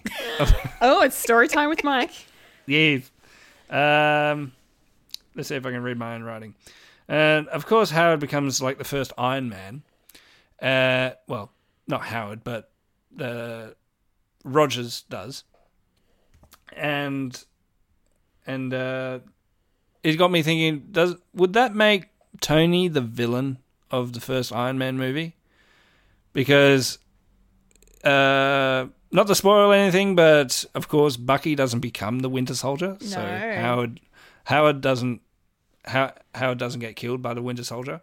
So there's no real incentive for Tony to live up to his father's ideals or anything like that, because his father's still alive, and they probably still bicker and argue and all that stuff, and I don't know, in the first and Tony doesn't really have the incentive to become the CEO of Stark Enterprises when he turned 18, and that sort of thing. So he wasn't a young person to be. He would still have the persona that he did at the start of just being a billionaire playboy. Yeah. But Billionaire playboy philanthropist. Yes. Yeah, but a billion playboy philanthropist, and so the Iron Man is still around. So it would have been upgraded throughout the years, and the only people who know about it are the people who are involved with SHIELD and all that. So only they know. And I suppose he wouldn't let Tony know, because he's trying to make Tony into the man that he wants to be, and so maybe Howard doesn't retire until because by the first movie he would be in his 80s, and so he'll be looking for a benefactor, and he knows that his only son, would probably not be ready for it, so he gives it to someone else. Maybe Jeff Bridges. Yeah, character. Obadiah Stane. And then Tony becomes pissed off. It's no, I own it now. Me, I'm the Or villain. maybe they And- do. Maybe they do Justin Hammer in the first one instead. Well, maybe. Because I was thinking that Tony becomes the Ironmonger. yeah, that's an interesting twist. And then for some reason, because Steve is retiring as well, because he's an 80-year-old man as well, and so they give the Iron Man suit maybe to Brody as well. So there's a little tiff between them as well. Like instead of him becoming War Machine or the Iron Patriot, he becomes Iron Man, and so their friendship becomes ruined. So Tony becomes the villain, Interesting. and he doesn't sacrifice himself at the end of Endgame, And we're all fucked. and we're all fucked, and we don't get that terrific send off of him that made me cry like a fucking baby. Me too. Yeah. Where when he said to his little, it was that, and we have no Morgan either. Oh, or does that mean what he doesn't get with Pepper Potts? He doesn't get with Pepper Potts because Well, that's all right because She wouldn't have started working for him if that was the case. Probably. No, or maybe Yeah, an true. assistant, and then she sees him of who he truly is, and then leaves. So True. and we don't get Love You 3000. Yeah, true. All right. I'm liking your version of this less and less. Yeah, that's my cynical bit. No, I love it. I love it though. I think that's 'Cause I was really try- interesting. Because I was trying to think how that will work. Otherwise, Obadiah Stane becomes evil anyway. So Wow. maybe Tony has to fight against him to get the company back. Anyway. Yeah, So- no, it could be interesting. But yeah, you did mention something pretty pivotal. One of the interesting and important things that happens is also the fact that Bucky does not die, quote unquote, does not fall off the train and does not get captured by Hydra and turned into the Winter Soldier. Although they did make a cheeky reference to it, where Bucky, voiced by Sebastian Stan, of course, says, "You almost ripped my arm off," to Peggy. Yeah. When she pulls him back on the train. I thought that was interesting. But I did think for half a second that they were going to maybe do a Steve Rogers as a Winter Soldier because they had the train kind of as this trap so Red Skull could actually get the Tesseract after all. So yeah, And we all thought that Steve Rogers died at the end of that explosion. yeah, I thought he died, but then I really thought they were going to do Steve as the Winter Soldier, but then that didn't happen. So yeah. Why would you? What do you mean? Why would I? Or why would you let Steve Rogers become the Winter Soldier? He's a weedy little kid I from don't, Brooklyn. I don't. Well, I mean, I'm gonna get you. give him a vibranium arm, I guess. I don't know. Like, I don't know. I just thought I just had that feeling because of that parallel between sort of Bucky dying Yeah. off with the train and everything. It was fucking Steve. So So Winter Soldier is going to be a 5'2" midget with. all right, look, you're picking out flaws in my plan I hadn't seen. So It's alright. You can pick out flaws with me with Tony Stark being the bad guy. Nah, I'm okay. I also written down the moon landing actually started in the 40s. Yeah, okay. It probably would have happened earlier if Because Howard if you got- Stark- Because if they still had the Tesseract, then technology would have gone Yeah. a lot sooner. Yeah. like 20 years sooner. This is true. Although, I mean, they wasn't S.H.I.E.L.D. in possession of the Tesseract from, like, in the main MCU? Wasn't, like, from First Avenger? Or am I misremembering? It was still in the ice. So, but didn't Howard Stark pull it out of the ice when they were looking for Steve? I swear to God, at the end of First Avenger, they're looking for Steve, and they find the test. Unless I must be remembering this wrong. I'm sure some people are listening to this and screaming at me right now because I'm also having a flashback to like them in some movie, maybe in Avengers, they're talking about pulling him out of the ice and pulling the Tesseract out at the same time, but I don't know. I can't remember. No, I feel like they were no. two separate events. Captain Marvel. Yeah. They had it then. Yeah, that's what I meant. Yeah, thank you. There we go. So I am right. Yeah. I doubted myself. What an idiot. No, I made you doubt yourself. No, that's okay. That's okay. Yeah. Okay. So yeah, no, that Howard Stark. Yeah. So Shield had the Tesseract, and that's how Marvel ended up getting a hold of it in the 90s. Or the 80s. But still, they didn't have to go searching for it. No. In the ocean. No. They still had it. So Yeah. I'm still right, in a way. Well, the Tesseract was still in the ocean, though. No, it wasn't. Yeah, it went down. Didn't it go down with the ship? No. In the What If? In Captain Carter's dimension. Oh yeah, no, that didn't happen. That was No. that's not what I'm talking about.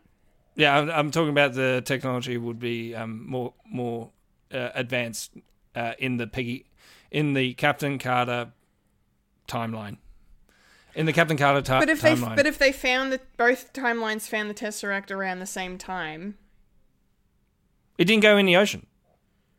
Yeah, but didn't Howard Stark find it not long after the I feel events like of we're First going Avenger? around in circles right now.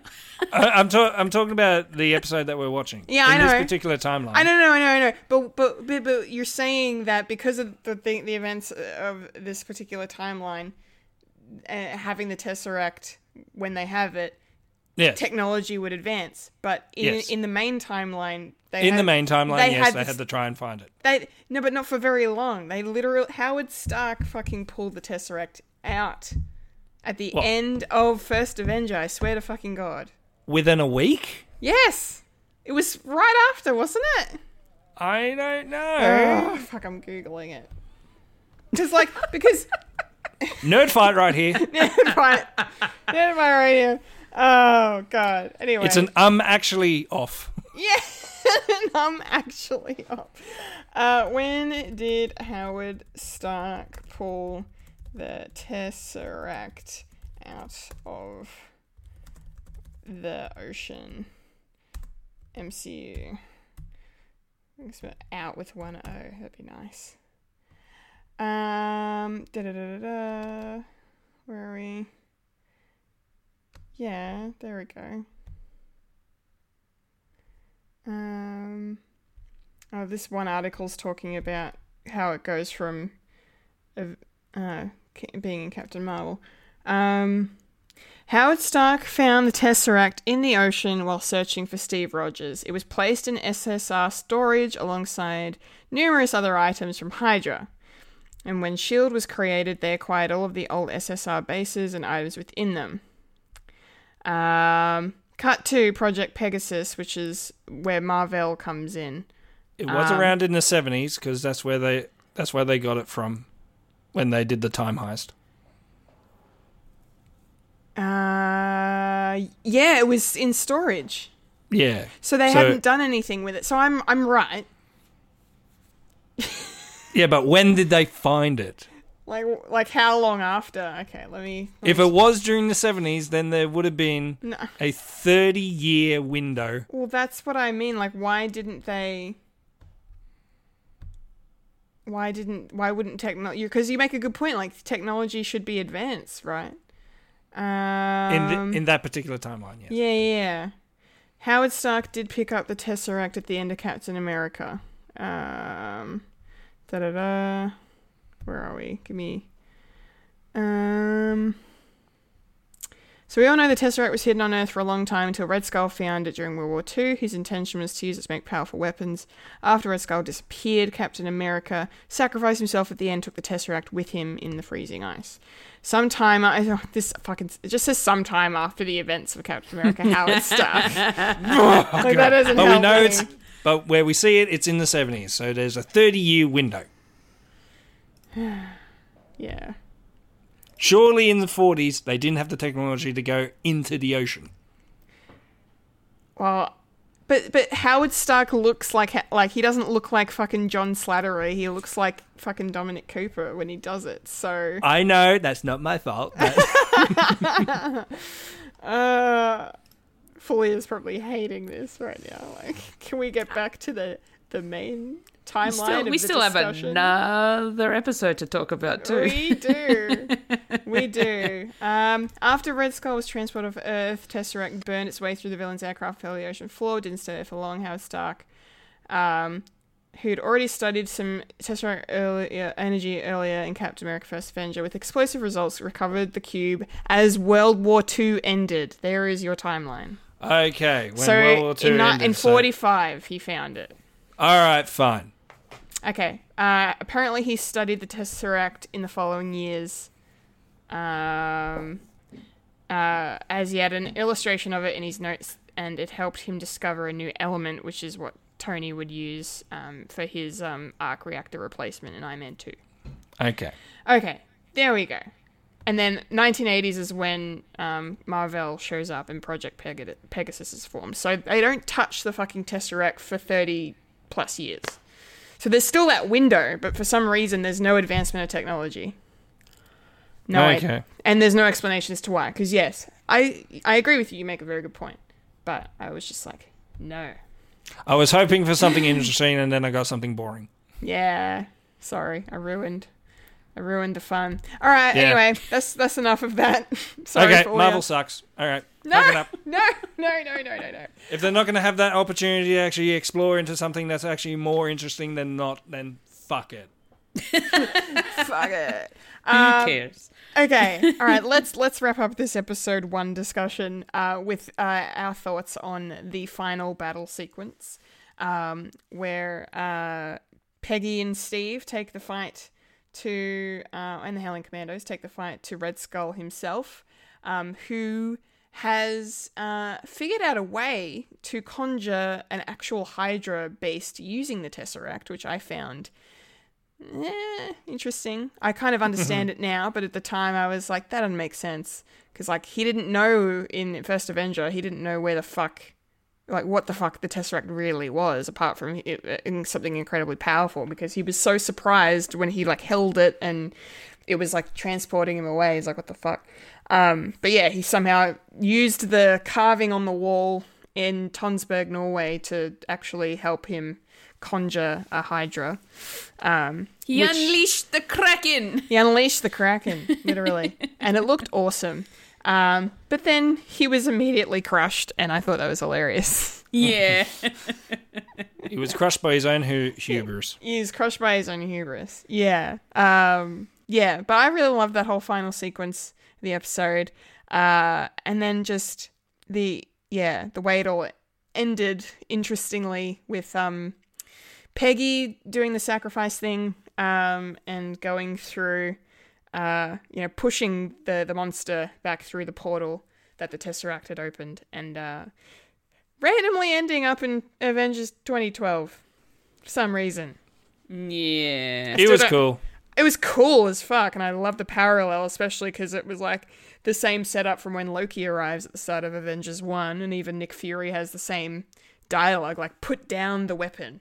I thought that was cool. But I just didn't fully understand why that happened. But it was an interesting way to kind of have that parallel between, okay, well, if Peggy's not going in ice, how does she get to 2012? She went through space and time. Apparently you can time travel with the Tesseract. But yeah, I loved it. Fulia, what did you think of the way this episode ended? I think it ended really cool. Just with that whole battle sequence, and the fact that it was up to Captain Carter to make sure that this beast did not get completely through the portal. The fact that she also got the chance to use the shield made it pretty awesome as well, and just sort of push back this beast. And I am kind of like you, Kendall, in the sense that I was a little confused as to how she got to 2012, but the beast wasn't there.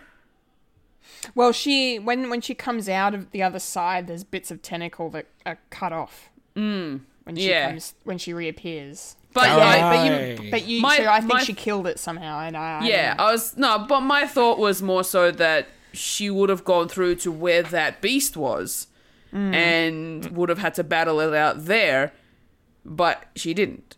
And so I was just a bit, Yeah, felt like Right. something was Okay. missing.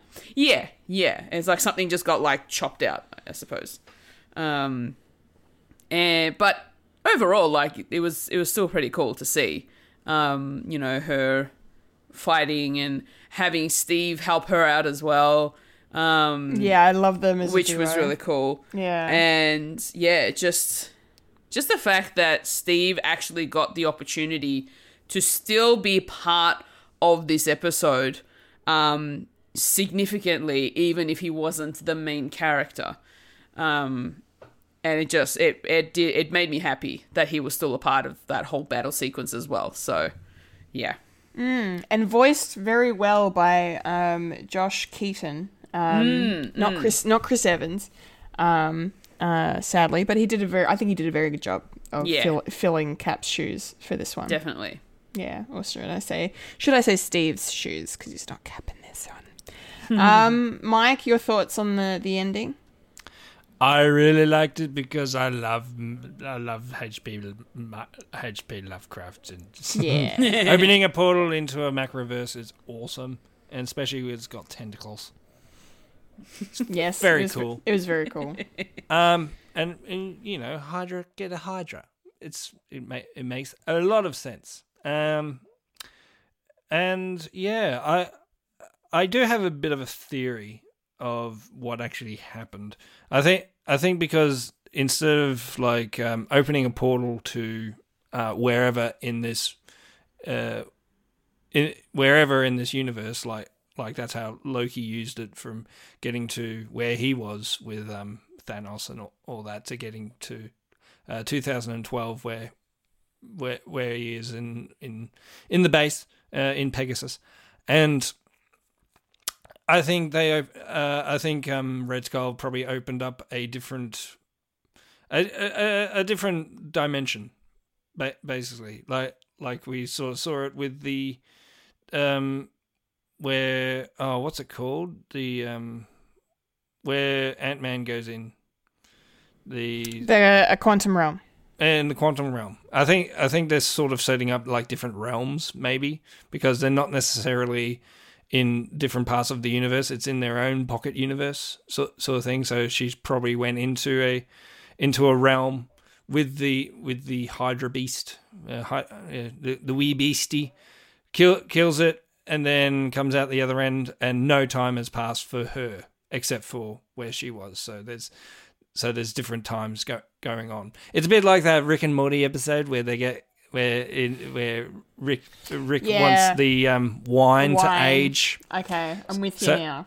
So it's a bit like that. Like that makes sense. That's why it's different from the portal that he usually does, because it's usually not traveling through time.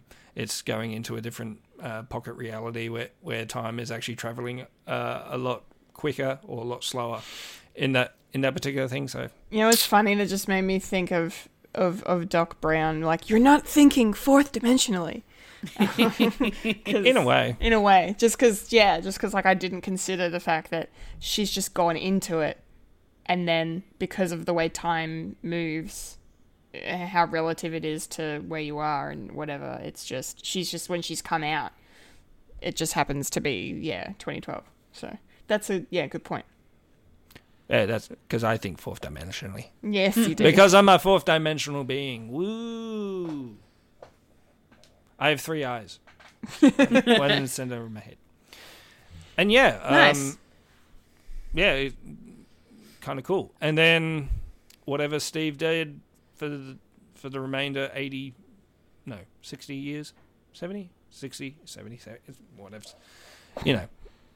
Whatever, how many years, maybe had a relationship with Bucky. Stucky forever. Yeah. And then Tumblr rejoiced. Yeah, there was once rejoicing from Tumblr. Yay. Good stuff. Yeah. All right. Love it. I think that'll wrap up episode 1 discussion, because we really need to get into episode 2 of this shindig we like to call What If, and that is what if T'Challa became Star-Lord. And just gonna say off the bat, I fucking loved this episode, in case it's not already clear from the times I've mentioned it throughout this episode. I thought it was miles ahead of the first episode. Like I'm starting to like the first episode more the more I think about it, and just after that discussion, that was a good discussion, so that's made me kind of enjoy it a bit more. But it was great. But this is kind of more my bag, I think. I love the sci-fi stuff that the MCU does and brings, and to kind of revisit the MCU in a different way, like revisit the Guardians in a different way, sort of without having the Guardians of the Galaxy really, because we're just kind of hanging out with the Ravagers. But just, it's just a cool concept of what if they took T'Challa instead of Peter Quill? What would actually go down? Probably the only thing I had to say that I didn't like about it, maybe, and I don't know if you guys agree with me, that maybe that they kind of made T'Challa this kind of Mary Sue person who can't really do anything wrong. Everything he touches turns to gold, sort of thing. Which is not entirely a bad thing, and I'm probably just nitpicking, but I don't know, did either of you get that vibe that it was a bit okay, we get it, he's awesome sort of thing at all? Fulia, any thoughts on that? Look, to be honest, the fact that he was abducted when he was a child, I thought growing up with the Ravagers, his personality, his behavior would have been a bit more akin to them, to the way that they behaved. Yeah. So the fact that he continued to behave as if he was still in Wakanda, still this royal person, it kind of did go a little bit, for me, just sort of went off for me. I wasn't sure in that sort of sense, the behavior sense. Mm-hmm. But then when you sort of think about it, you want to stick to the whole, if he probably just, kept his family in the back of his mind. Yeah. And the whole thing about, the fact that he wanted to go back and then he was lied about, which we'll get to later.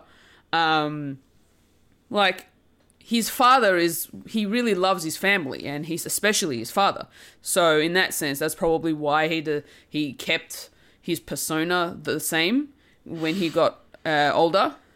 Yeah, there's that, and the fact that his outfit is very much Wakandan inspired. Yeah. Black Panther inspired almost. Exactly. Yeah. Exactly. So in that sense, I kind of understand why they decided to keep it that way. Yeah. But my brain's logic would have thought, well, if he's being abducted from a child, he would have at least behaved the same way as the Ravagers by the time he became an adult. Yeah. So, yeah, I don't know. No, that makes no. That's a really good point. Mike, do you have anything interesting to add your interpretation of what we're saying, or? Yeah.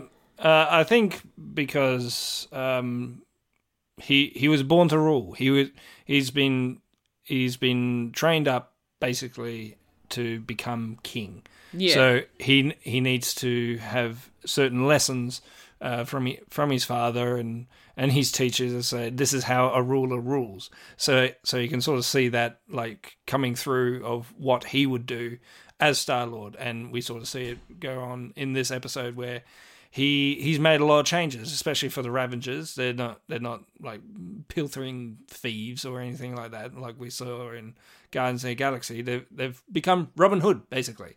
Rob the rich and feed the poor, that sort of thing. So you can sort of see his leadership coming through, where he's instead of becoming the king that he was meant to be, he needs to be like a person who basically rules with an iron fist and more diplomatic and anything like that. And it would be a complete opposite to Peter Quill, who came from like a broken home. His mother died of cancer, and he's all distraught as a kid, and he was taken by these group of guys who are very, very bad influence. So you could sort of see like the bad influence sort of feeding off each other, and we sort of got the Star-Lord that we sort of see with Guardians of the Galaxy. And with that, of course, of the what if, I actually quite like what they, especially with these two episodes, they sort of show like the different things that they can do. Like with the Captain Carter is basically the story that we know, but with different elements. Where with this one, it's not necessarily going with a story that we know. It's a completely new story that we haven't seen, but because they start off with, okay, this is particular what if scenario, but a lot of time has passed, and now we're chucked into this story where it's completely different. It's sort of like what I was talking about if Tony Stark was evil, maybe. Yeah. Because if Howard Stark became made Iron Man before him, what would happen in a future generation sort of thing. So I kind of like both stories that they're doing, and the sort of different sort of story elements that they're doing. What else? I think that's it. Okay. I'm thinking. Yeah. Yeah. No, you make a really good point there too, because the only kind of things that are similar here in this episode to how it played out in the main timeline is like the fact that the Ravagers have come to Earth to bring back one of Ego's offspring, and then they just happen to grab the wrong one because Yondu decided that let's let Taserface and Kraglin figure this out because that went so well. And then of course when we first meet T'Challa in this episode, like adult T'Challa, he's doing the same scene from Guardians 1 on Morag going after the Power Stone. And then we get that I fucking lost it, Korath losing his shit over Star-Lord, the legendary outlaw. Should we be bowing or should I kneel? Like I just annoyed the crap out of me. You're not the only person that said that to me. Someone else was like, okay, this is a bit grating now. They need to stop it. But I thought it was fucking hilarious. Well, this show is for a younger audience. You can sort of see it get away with that, like the annoying character. True. I just loved it just so much because it just, because it's such a big deal to Peter in Guardians 1 that, like, he thinks he's hot shit because he's Star-Lord and, like, he thinks he's this, he even says it's like, come on, man, I'm Star-Lord, legendary outlaw. Like, why haven't you heard of me? And then here, fucking Korath is the one that says it. It's like, this is Star-Lord, the legendary outlaw, robs from the rich and gives to the poor and all that stuff. Like, I just loved that, the way that they kind of subverted that expectation and turned it into something humorous. I just thought it was really cool. But I can understand why, because like Korath is kind of fanboying the entire episode. Yeah, pretty much. And calling T'Challa his best friend. I know. Everyone he talks to, oh yeah, we are best friends. It's pretty good. And the fact that he gets to become a Ravager in the episode as well. Even though after I kind of, that whole fight sequence was very amusing just because, like T'Challa's like moving around like fucking Neo from the Matrix and Korath's like, I don't want to hurt you, but I'm going to hurt you. Like, we're going to do it this way. And T'Challa's just like, oh, I'm giving you permission. You may hit me. It's fine. Yeah. I just thought it was really funny. But Fulia, you didn't enjoy that as much as me? Well, yeah. Well, that particular character just really got on my nerves. Like, that first scene was okay. Because it was the first time. But then, because he then recruited him and then he became one of the Ravagers, and the whole episode, he's just being the same fanboy, you know, saying, oh yeah, me and T'Challa, we're best mates and all that sort of stuff to everyone he freaking talks to. It just got on my nerves. That's okay. That's okay. Mike, did it bother you at all, or did you like it? I didn't like it, but it didn't bother me. I mean, they're sort of setting up like the faux Guardians of the Galaxy sort of thing with this ragtag group of people, including a particular character, which we may segue into. I think we may segue into perhaps the best part of the episode, the most funny and the most just God why is the fact that this is one of the reasons why I was kind of like, really, T'Challa's that good? He's capable of this, but I suppose, you know, it kind of tracks. But yeah, basically because T'Challa became Star-Lord, he talked Thanos out of getting all the Infinity Stones and wiping out half of all existence. So because he reasoned with him and showed him that there was a different way to distribute resources and all of that across the universe, and I was just I was dying. I was sitting there listening to this dialogue, just laughing and laughing.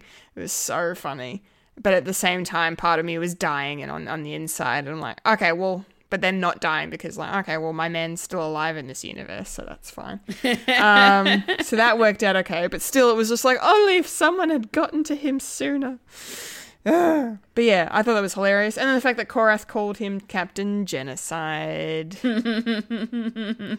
Pretty fucking fantastic. Fulia, what did you think of Thanos, the good guy? Oh man, my jaw dropped when I saw him. Yeah, especially because like Josh Brolin too. You know? Yeah, and I'm like, wait, what's going on now? He doesn't want to hurt people. What? Yeah, I just yeah. I didn't know what I didn't know what to say. I was like, I don't know if I like this at all. That's fair. But then you see Nebula. She has hair. I know. And she's not all robot. It's just her eye. It's just one eye. That's robotic, and the rest of her is still flesh. So it was interesting to see that. But yeah, it's like I'm speechless. I don't know how to comprehend this. I can't even. I can't. Yeah, it's pretty crazy, and I think just a really good example of what this show is capable of in terms of kind of subverting expectations and doing different versions of characters. Yeah, you know, putting different spins on them. In certain ways, turning them into good guys or turning them into bad guys. Like it's just, yeah, it's very creative and I really liked it a lot. Mike, I'm dying to know, did you love Captain Genocide as much as I did? As much as we did? If you like Genocide, that's your own business. Hey, that's not what I said. Yeah, no, what I said. Yeah, unfortunately, it was spoiled to me. Oh, boo. But not what you think. I read the opening credits. Oh, same thing happened to me. Oh, okay. And I said that, I'm pretty sure I said that in my Ramble video too. I'm like, because I know actors' names, I saw the names of the Black Order specifically. And I was like, okay, shit's going down. And then because, we saw Josh Brolin's name in the credits too. Yeah. What? God damn it. Thanos is going to be in this. I thought it was just going to be the Collector. What's going on? And then, of course, because Thanos ain't mad Titan Thanos, there's going to be a power vacuum. and we get the villain that we have in this particular episode.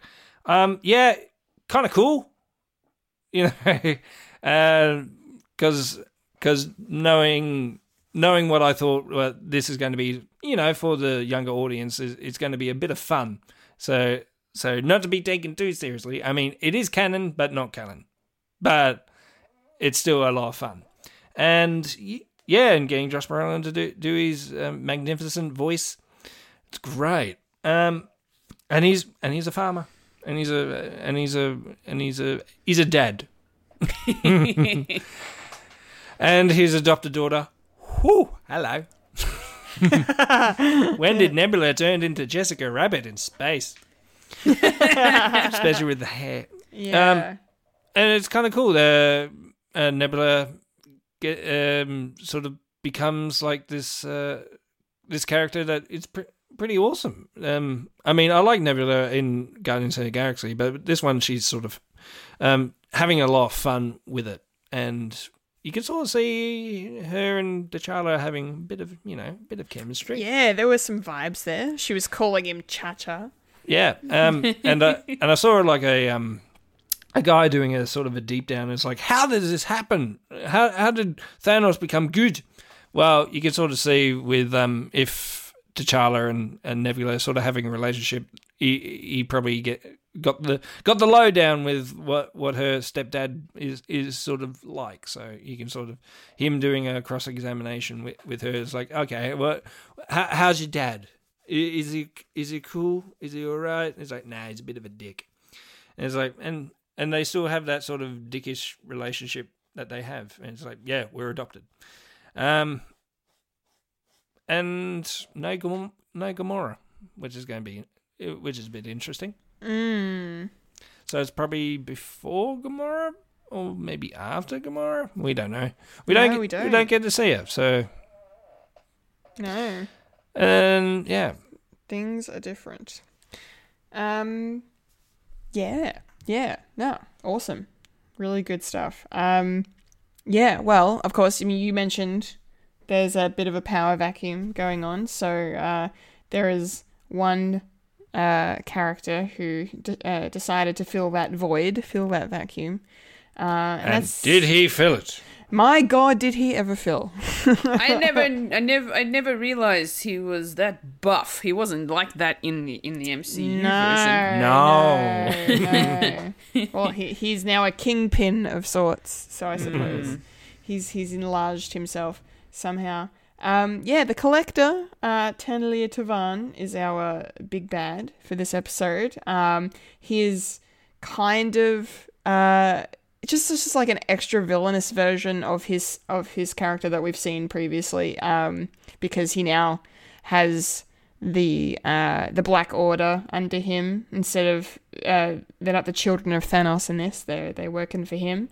So that's pretty interesting, and he basically just has a shitload of weapons, and beings and entities at his disposal, because he is the Collector after all. But because he's extra bad, like somehow he managed to get Cap's shield and Mjolnir and Hela's helmet / crown and her sword and everything. Like this, it's just insane. I would love to know how he was able to conquer some of Earth's mightiest heroes and some of their mightiest foes. Very interesting, but very cool. I really loved the Collector stuff. Fulia, did you enjoy seeing a different side of the Collector in this episode? I found it amusing. Yeah. Especially when he got into the fight scenes, and the moment he brought out Hela's helmet, I'm like, no way. That he puts it on, and I'm like, that does not suit you. Take it off. But it's the fact that helmet actually gives him Hela's weapon power, I suppose, where she's got all the daggers and stuff that shoot out. Mm-hmm. And so he's able to wield that weapon as well. And I'm just like, that's not fair. And, you know, when he opened up that drawer to get the helmet, and then I saw Captain's shield, and I'm like, how did he get that? He defeated Earth. Oh no. But yeah, like the Collector was really, really just amusing to me. Fair enough. Yeah. He's definitely amusing. Mike, did he amuse you in the same way? Yeah, it was definitely funny. But it's also interesting that if, as I said, the power vacuum is there, how far did he reach? Because he's got, like, his gang with him, so he probably collects a bit more.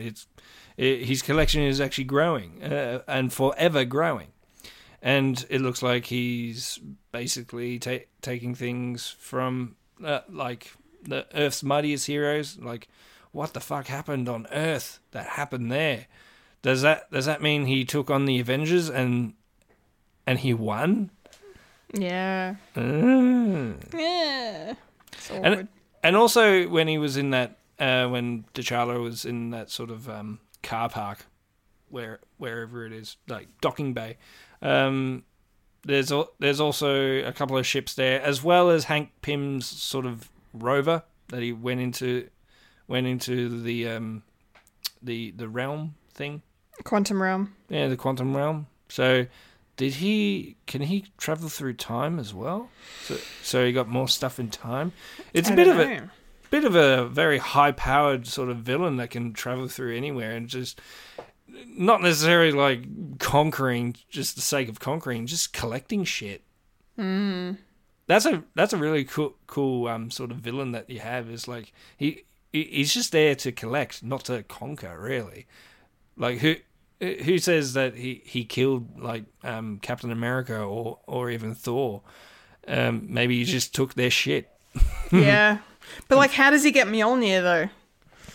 I don't know. Like, because he's not worthy. He picks it up with sticks. Like he's got like 2 pairs of sticks, and he picks them up with sticks. He puts it in an elevator. Yeah. Elevator's not worthy. Funny. Yeah. No, cool. It's pretty cool. He's pretty cool.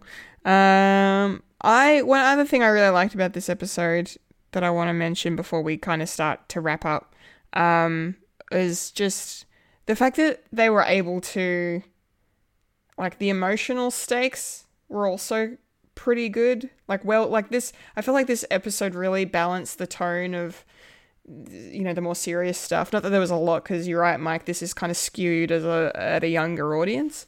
But the way it was able to balance the humor with some of the drama and the action, I think was really seamless. And of course I'm talking about the stuff between T'Challa and Yondu and him lying about, you know, knowing that Wakanda's actually okay.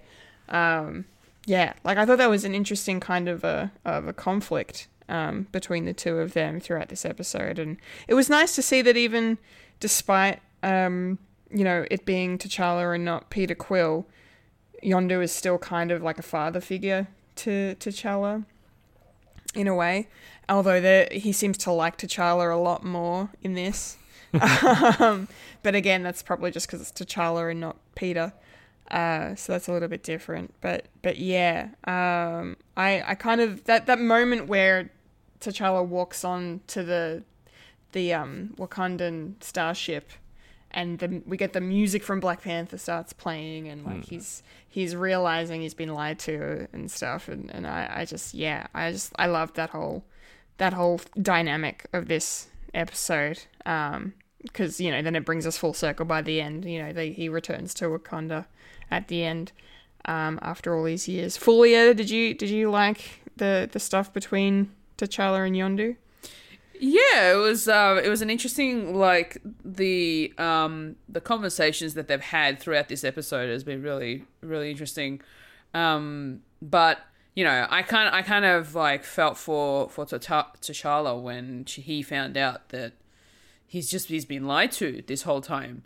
But at the same time, you know, Yondu was just trying to do his bit as the father figure, and just to, you know, knowing that if he ever did decide to go back, then it'd be, I don't know, maybe he just didn't want him to go back because he was really enjoying his company and just being able to, you know, teach him the ways of the Ravagers is something that he's probably wanted to do. And that's why he's like, well, this is what's happened, and lied to T'Challa about it.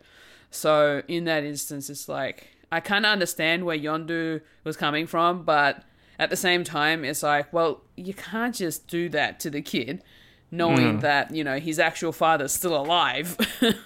Yeah.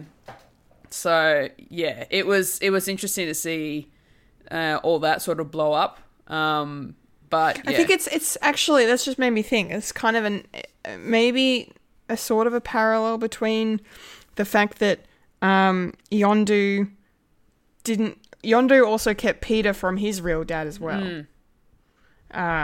You know, because he obviously for different reasons. I mean, he found out that you know, Ego was killing all of his sons because they weren't part celestial like he wanted them to be.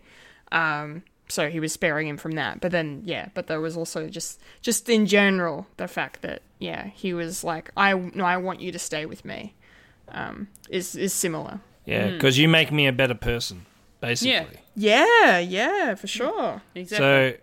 So like Yondu sort of learnt from T'Challa, as well as T'Challa learnt from Yondu about the universe, basically. So it's sort of a match made. So it still involved like the father figure as well. It's kind of cool that they still kept that even in this particular episode.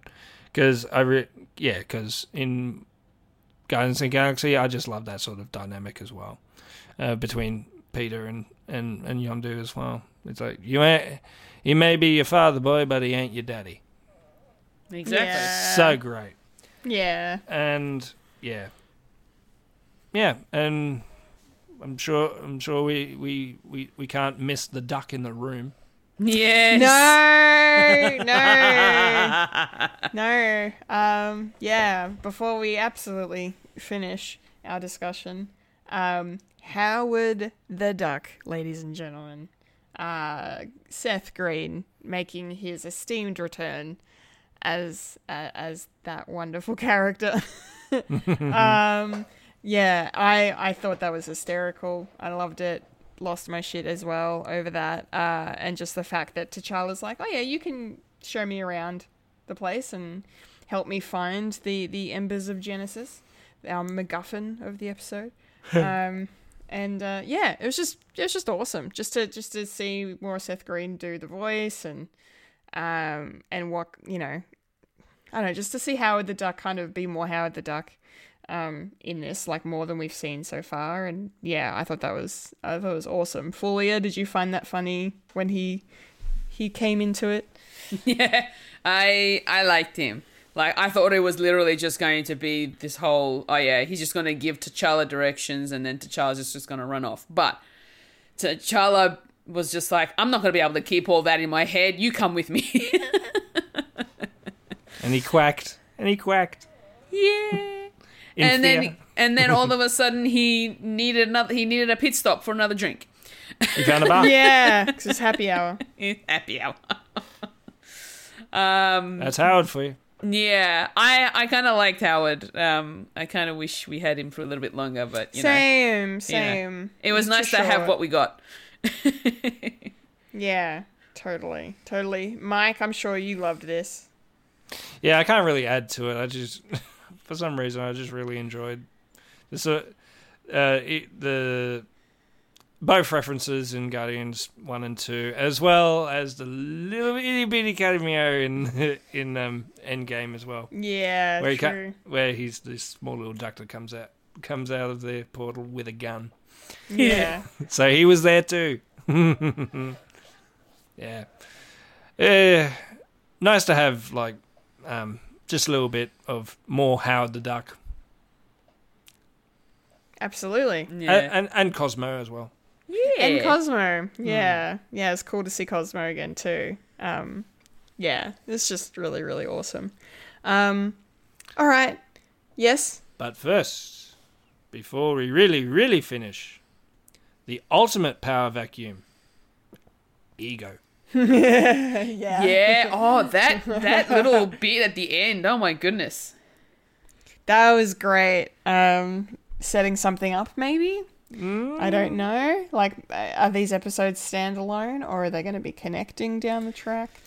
I guess we'll find out. But I really liked... I feel like they are maybe setting something up just because, yeah.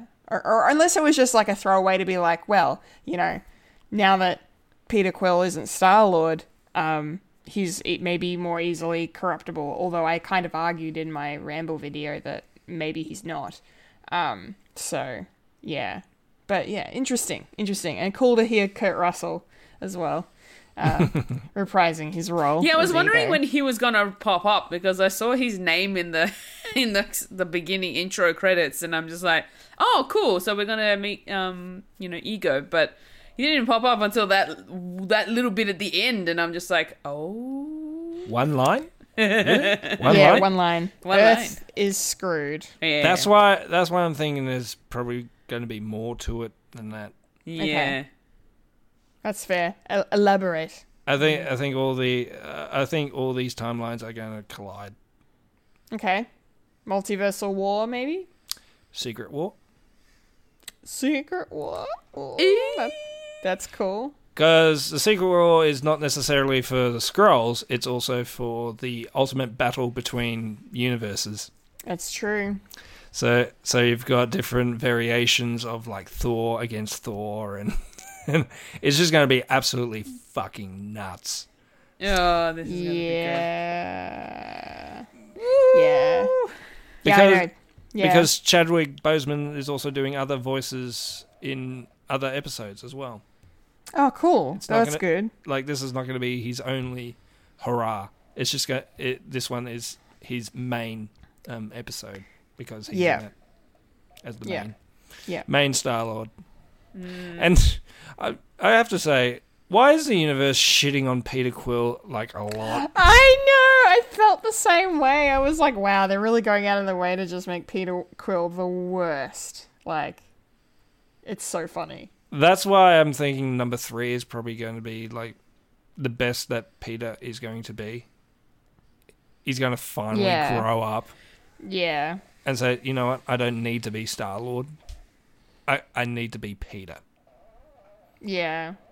Because fighting demons with his mum in the first one, fighting demons with his dad in the second one, the other one's going to be him. He's going to work on himself. Yeah, that's true. Especially if he wants Gamora to love him. You know, this new Gamora who doesn't know him as well. Yeah. That's that's a good argument. I like that. Yeah. good. I always think it's probably going to be something about Peter in the final hurrah, as well as Adam Warlock as well. Yeah, there could be some parallel storytelling with the two of them. Maybe some comparisons going on. Yeah. Pretty cool. This was an awesome episode. Yes. And I think that's all we got to say. Yep. And I think we're done. no more in the tank. All done. All done. Hope you guys enjoyed listening to our discussion of episodes 1 and 2 of What If. Streaming now on Disney Plus. # not sponsored. Stay tuned for our wrap up of episode 3 next week. Yay. Be very exciting to talk about that. But until then, I'm going to plug my stuff because I had 2 new non-scripted ramble videos go up during the week. Of course, my in-depth dive into what if T'Challa became Star-Lord is up on YouTube right now. And then, of course, we had my reaction to the Eternals trailer is also live on YouTube. Fred the Alien Productions on YouTube. Please go and check that out right now. Fulia, you got something pretty cool to plug? Yes, the monthly Edwin and Freds will be out this week, so please check it out when it comes out. I have to correct you. What? The Oh, actually, No, it's this I week. I fucked up. Shit. I checked It's the not calendar. the first No. time. No. You. Yeah, and you know what's annoying? I did check the calendar, and for some reason, my brain went last week. My brain was like, okay, there's 2 Tuesdays left after this, so we'll have time to. And I was like, no, it's the last Wednesday of every month, Kendall. Tuesday is when we record. You stupid idiot. Oh, I'm so annoyed at myself. I should have just messaged you because Anyway, we'll talk about it off here. Sorry, everyone. It's all good. Just So derail please that. keep an eye out for the monthly this week. Oh, God. I'm so tired. It's all good. Yes, please keep an ear out for the monthly. New episode dropping Wednesday. Yes. Yeah. God damn my stupid brain. Okay. That's enough of that, I think. Yep. Are we ready to do the wrapping up of the things and stuff? Yep. Michael? Yes. Yes. Okay, ready? 1, 2, 3. And that was a podcast called Fred. Remember to follow us on Facebook, Instagram, and Twitter for the latest Fred content. If you like to listen to Fred the Alien, you can find us on SoundCloud, Spotify, or Apple Podcasts. If you like to watch Fred the Alien, you can head over to youtube.com/Fred the Alien Productions. I've been a Kendall Richardson. I've been Ophelia Cantarmajer. And I'm What If Michael Lister was a good public speaker.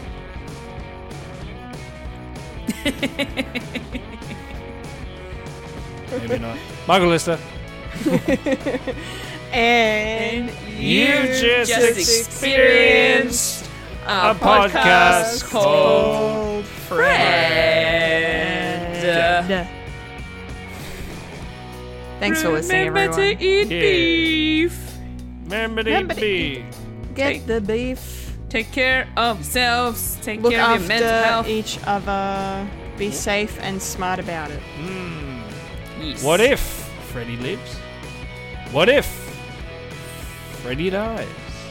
But of course, in every dimension, Loki dies. No. Lokis never die. They survive. God damn it. Especially, That's canon.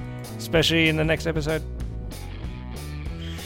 Yeah, look, I'm honestly nervous about the next episode of What If because, I have a feeling my man is gonna be in it in some capacity. So excited, but I'm also scared. He's gonna die. No, he's not gonna die. Ah!